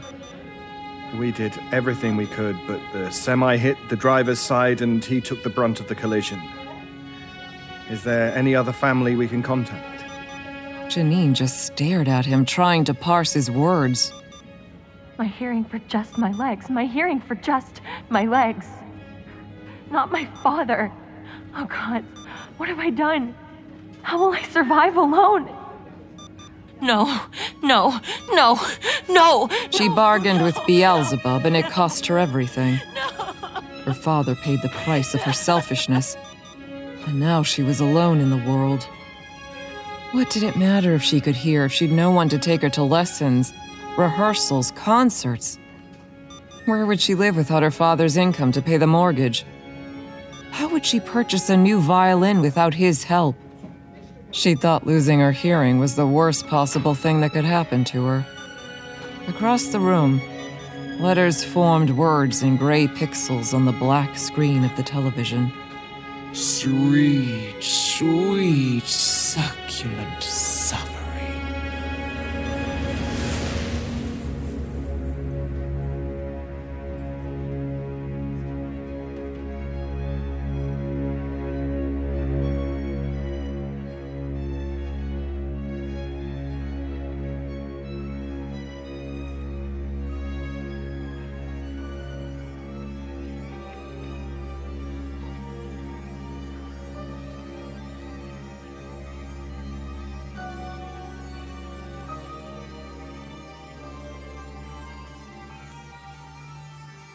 In our final tale, we meet a woman who's a little unlucky in love.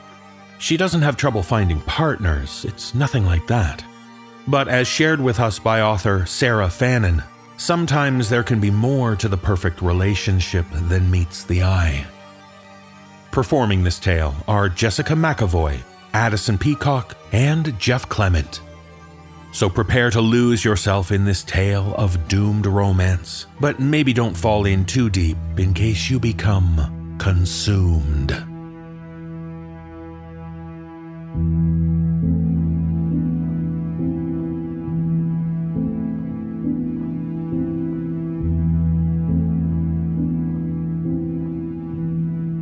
I never mastered how to properly cook an egg. Sometimes I would hold the cool thing in my hand, graze the small bumps on its otherwise spoon-smooth surface, and whisper to it, "Please don't disappoint me." Then I would tap it against the rim of the pan and pull it open so its guts spilled out and sizzled. I think where it'd start to go wrong is that I'd be so focused on getting it right, on the precision of cracking an egg, that I'd forget what kind of eggs I planned on making. Scrambled, sunny side up, an omelet, and then it would morph into something rubbery, overcooked, or just ugly. Still, I never stopped trying. I thought of my house as an empty nest, but not in the sense that it had once been full of my own birds. It was more like I had stumbled onto someone else's discarded nest. Children's names and heights were written on the bedroom doorframe. I liked to check where I lined up. It was always just below Jonah, age 12. Jonah had sprouted a foot taller by 15. Winnie, his sister, maintained a steady height, crawling 1/4 of an inch by inch through the years. I imagined when they were young, height was a competition, and they'd puff out their chests and sneakily stand on their toes while they got their parents to measure for them. Nights when the quiet of every room was too much, I stood under the names and checked that I was still Jonah, age 12. I never took a pencil to the line of my head because I didn't belong there. But I liked to imagine what it'd be like to have a sibling, someone built into my life to stay. That morning, I put my mediocre eggs on toast. The Saturday sun was muted by my curtains, and there was a comfort in the womb-like darkness. I wrote down my grocery list: milk, flowers to replace the dying marigold centerpiece, chocolate truffles for my after-dinner snack, and a carton of 12 eggs. I did make other things for dinner sometimes, but eggs reminded me of the chicken coop my parents had kept their whole lives. They had died in a car accident almost a year before, so I'd begun consuming eggs to consume home. I let it ring, wondering if it was a good call or a telemarketer, but not moving to get it. The automated voice message played. It was a robotic feminine voice that I kept instead of immortalizing my tinny voice for anyone who called. At the brief beep, a honeyed voice came on. Hi, Georgia, it's Marilyn. I had a lovely time yesterday, and I don't know if the day after is too soon, but I wanted to see if you had any plans this weekend. She paused, so I steadied myself and then got up to answer. Good morning, Marilyn. Oh, I didn't expect... Sorry, I was in the shower. but I caught most of what you said because I was just drying off my hair before it dripped all over the kitchen floor. I ran a hand through my hair and could almost imagine it felt wet. So, is it desperate to call so soon? Not at all. Would you like to go for a drive tonight? Tonight? Definitely. I can pick you up at 8. Where do you live? I'm the corner house on Bradley and Forest. Great, I'll see you then. Bye, Georgia. I nestled the phone in its cradle and sighed. Now I had to pick out something to wear. I walked upstairs to my room and eyed the closet of grays and blacks and dark blues. There was one pleated pink dress with white polka dots and a Peter Pan collar that my mother had given me for Christmas one year. I had never worn it, but as I laid my hand against the soft skirt of it, it felt like a good date dress. I took it off its hanger and laid it across the bed for later. It looked like a crime scene's chalk outline of a 50s housewife.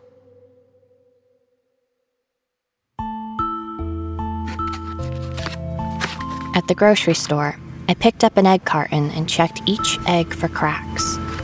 As I turned the 11th egg over, a man with bad posture but impeccable hair sidled up to me. Afternoon, miss. I dropped the egg in its spot and closed my eyes in frustration.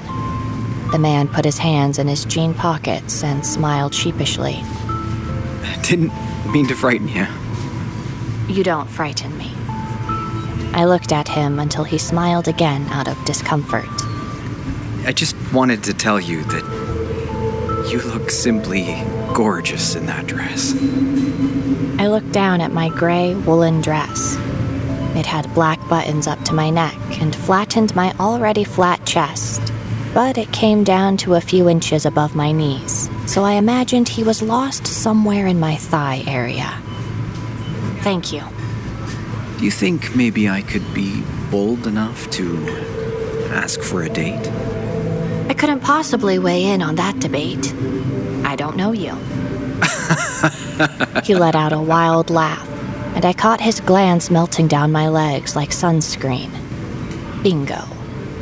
More importantly, I already have a date tonight, thank you. Oh, lucky fella. Maybe if he doesn't work out... Lucky she's not a fella, maybe. His eyes widened, and he stuttered like every man realizing he couldn't take everything for granted. Oh, lucky lady, then. Sorry. I wasn't the kind of girl who got asked out as casually as if the man were calling out my deli ticket number, so I imagined I wore a kind of Marilyn glow, an expectant joy that this man wanted to have for his own. It made me feel giddy. Enjoy the rest of your shopping trip. I continued toward the cheese. I'd already decided on an omelet for tomorrow morning. Marilyn's bangs had a surreal quality of staying put, even when she moved her head. I was fascinated, watching them out of the corner of my eye as if I could catch them in the act. For a woman who talked so much, it seemed unlikely that her bangs would cooperate. Or maybe she talked a normal amount, and I just undersupplied in our conversation. It was hard for me to tell. The automatic headlights blinked out because it had been 5 minutes since I had parked in front of the beach. Dusk was yawning her way over the sky, and several parents were corralling their kids off the sand and back to their cars. What about you? What was your school like? She had just finished a story about a girl who had cut her hair in 8th grade at a sleepover and kept it in a leather coin purse. I thought it sounded terribly romantic, but I had apparently misunderstood a few major points. I watched her reach behind her ear to feel where the scissors had nicked her. I could just make out the pink line. I'm the cliché. All girls boarding school. You're kidding. What a dream. It was, and it wasn't. I could tell she wanted me to carry on, but my mind was stuck on whether that girl still had her hair. Did you get any action? She rested her hand on my thigh briefly, but took it back. The memories of girls came like postcards, lovely and brief, touching the underbelly of a scalp under strawberry blonde curls, then down the nape of her neck, brushing against a knee that had a triangle made of freckles, an accident the first time, but not the second or third, kissing a dark brown wrist right at the crossroads of her veins. Not really. Make something up for me, then. Instead of making one up, we could make our own. Marilyn smiled and leaned forward, but was abruptly pulled back by the seatbelt. Oh my God. I can't believe I just ruined the moment with a lifetime habit of keeping my seatbelt on even when we're stopped. She unbuckled it, and I put a hand on her cheek. You didn't ruin the moment. You couldn't. While we kissed, I wondered if my mouth was going to look like a crime scene. But when we stopped and opened our eyes, her lipstick had barely smudged. I didn't wear lipstick, so I didn't know the mechanics, but that seemed like a small miracle. You're the strangest person I've ever met, Georgia. Not what every girl wants to hear after kissing someone. Maybe not. I just mean, it's a delight to know you. We just met. It works like that with some people. I knew what she meant and agreed, but I knew I had to be guarded. I'd like to see you again, if you want. I'd like to see you too. You know, sitting in the car like this, in the dark, with you in that dress, I feel kind of like vintage lesbians. Thank God we're not, though. Fair enough. She leaned over for another small kiss. I don't want to stop when we just got started, but I should get home. Early shift at the hospital. Could you drop me off? No. I had a mind to drive through the night and keep you to myself. Well, if you're taking requests, I've never been to Colorado. I started the engine and pulled back into the street. We'll start with your house. Colorado can wait for another night.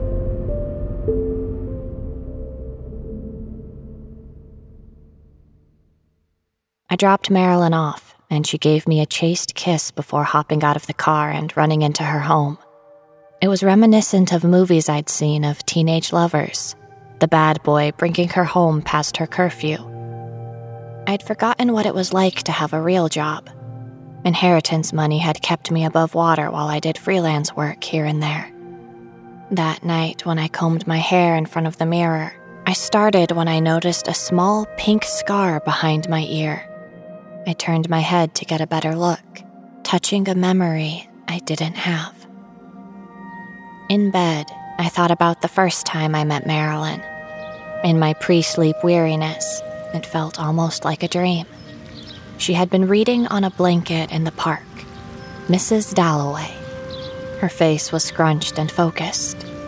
I knew I'd picture it all day, and maybe the rest of the week if I didn't stop by. When I walked over, my shadow draped across her, and she looked up. You're sitting in the best spot in the park. Mind if I share it? Marilyn looked puzzled, but amused. She patted next to her. Sure. That's why I brought a blanket this big. I sat crisscross beside her, and I could sense her uneasiness, but not the threatened kind. Her fingers were caught between Mrs. Dalloway, a makeshift bookmark. Do you normally join strangers at the park? You're the first. I'm Georgia. I put my hand out to shake. Marilyn. Now we're not strangers. She grinned and set down her book, losing whatever page she was on. I liked the recklessness of it. She could have found a strand of grass or rummaged in her purse for whatever receipt she probably used as a bookmark. But instead, she decided to lose her place, to find one with me.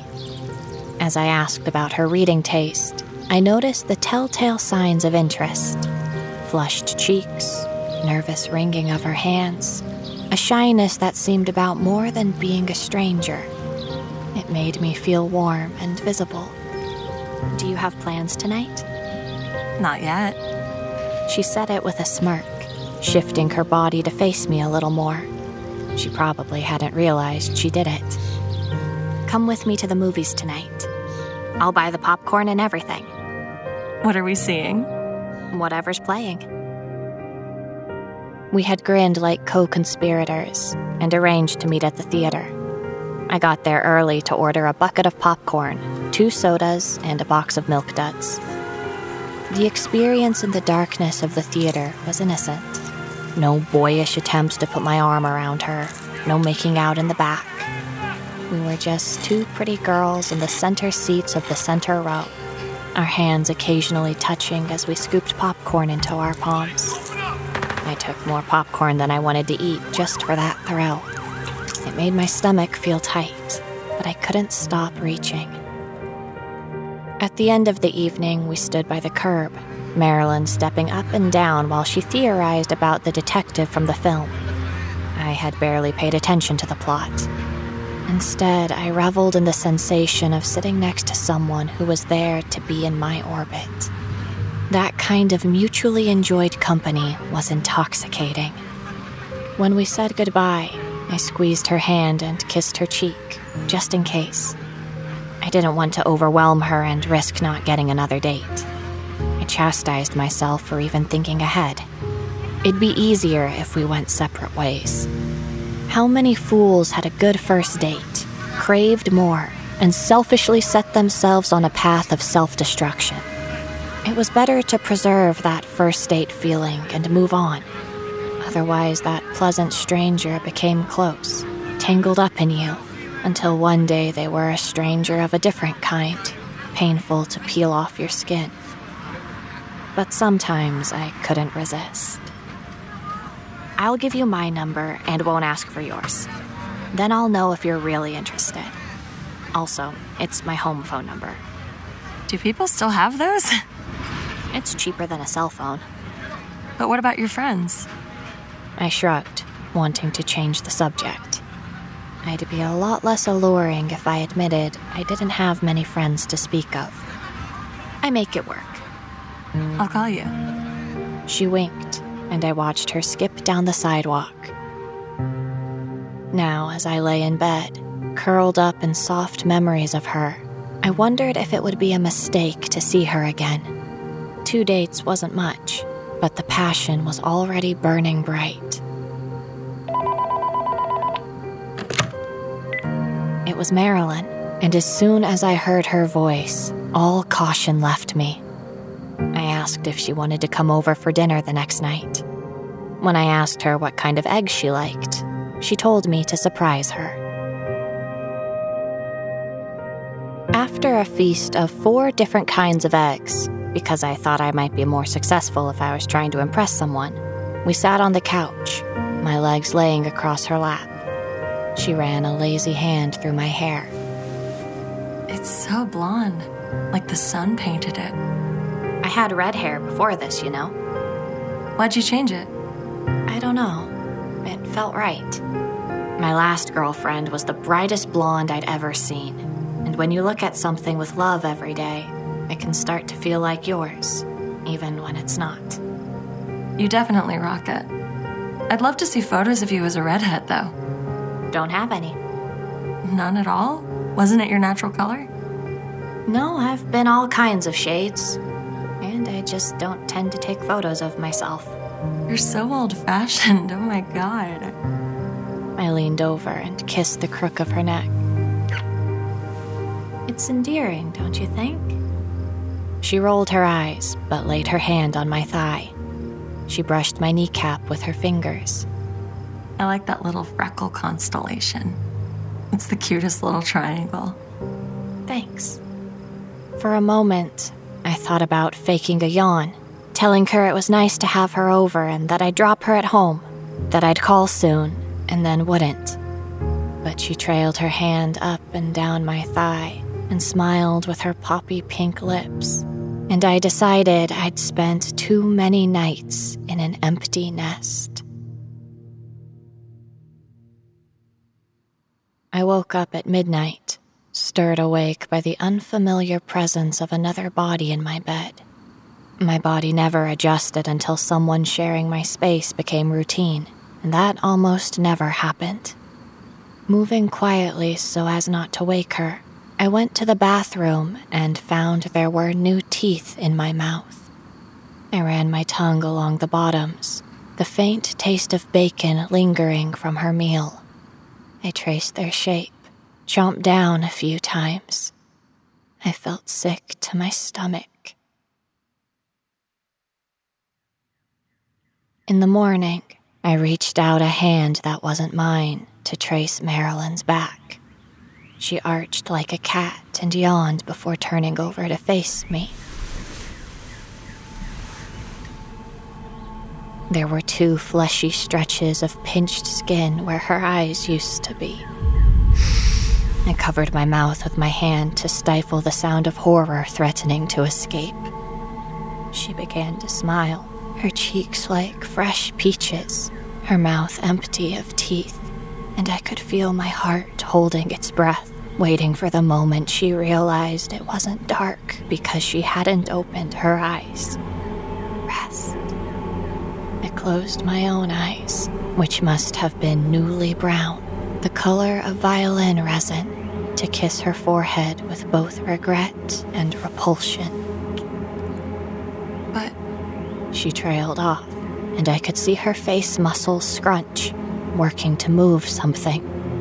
She reached out with her one working hand, not seeming to realize there was only a stump at the end of the other arm, and felt the blankness of her face with slow fingers.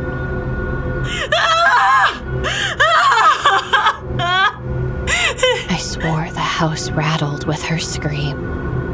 I often had nightmares that my wallpaper retained them, waiting to unleash them at once so I'd drown.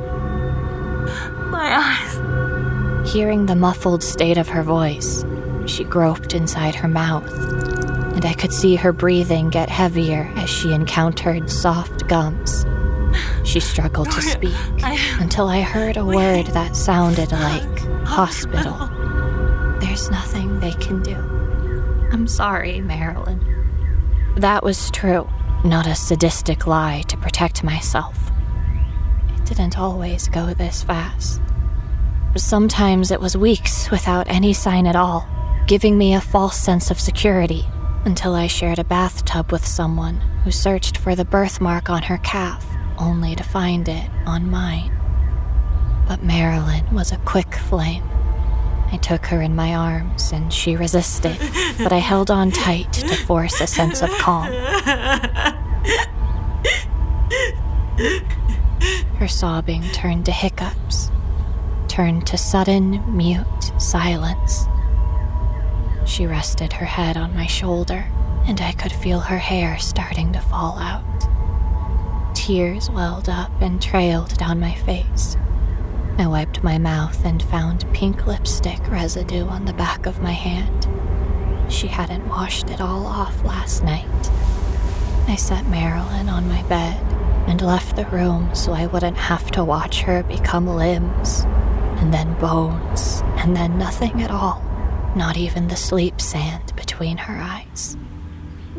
Sometimes it happened in my sleep, and I couldn't say goodbye. I liked to imagine they end up on an island somewhere, with birds colored like magician handkerchiefs, and sand warm enough to nap on. Sometimes I even wished I could be there with them all, lounging in the sunlight in a yellow bathing suit, and skin that wasn't borrowed, tossing my windswept head to look at the collection of girls I had adored so fiercely. I went downstairs to stand against the wall. My body kept a token from each mistake, even as it changed. But always, I was just below Jonah, age 12. It was a relief that never lost power. I wore her wrists now. I moved my hands around to hear the cracking joint sounds, and wondered if they could make eggs.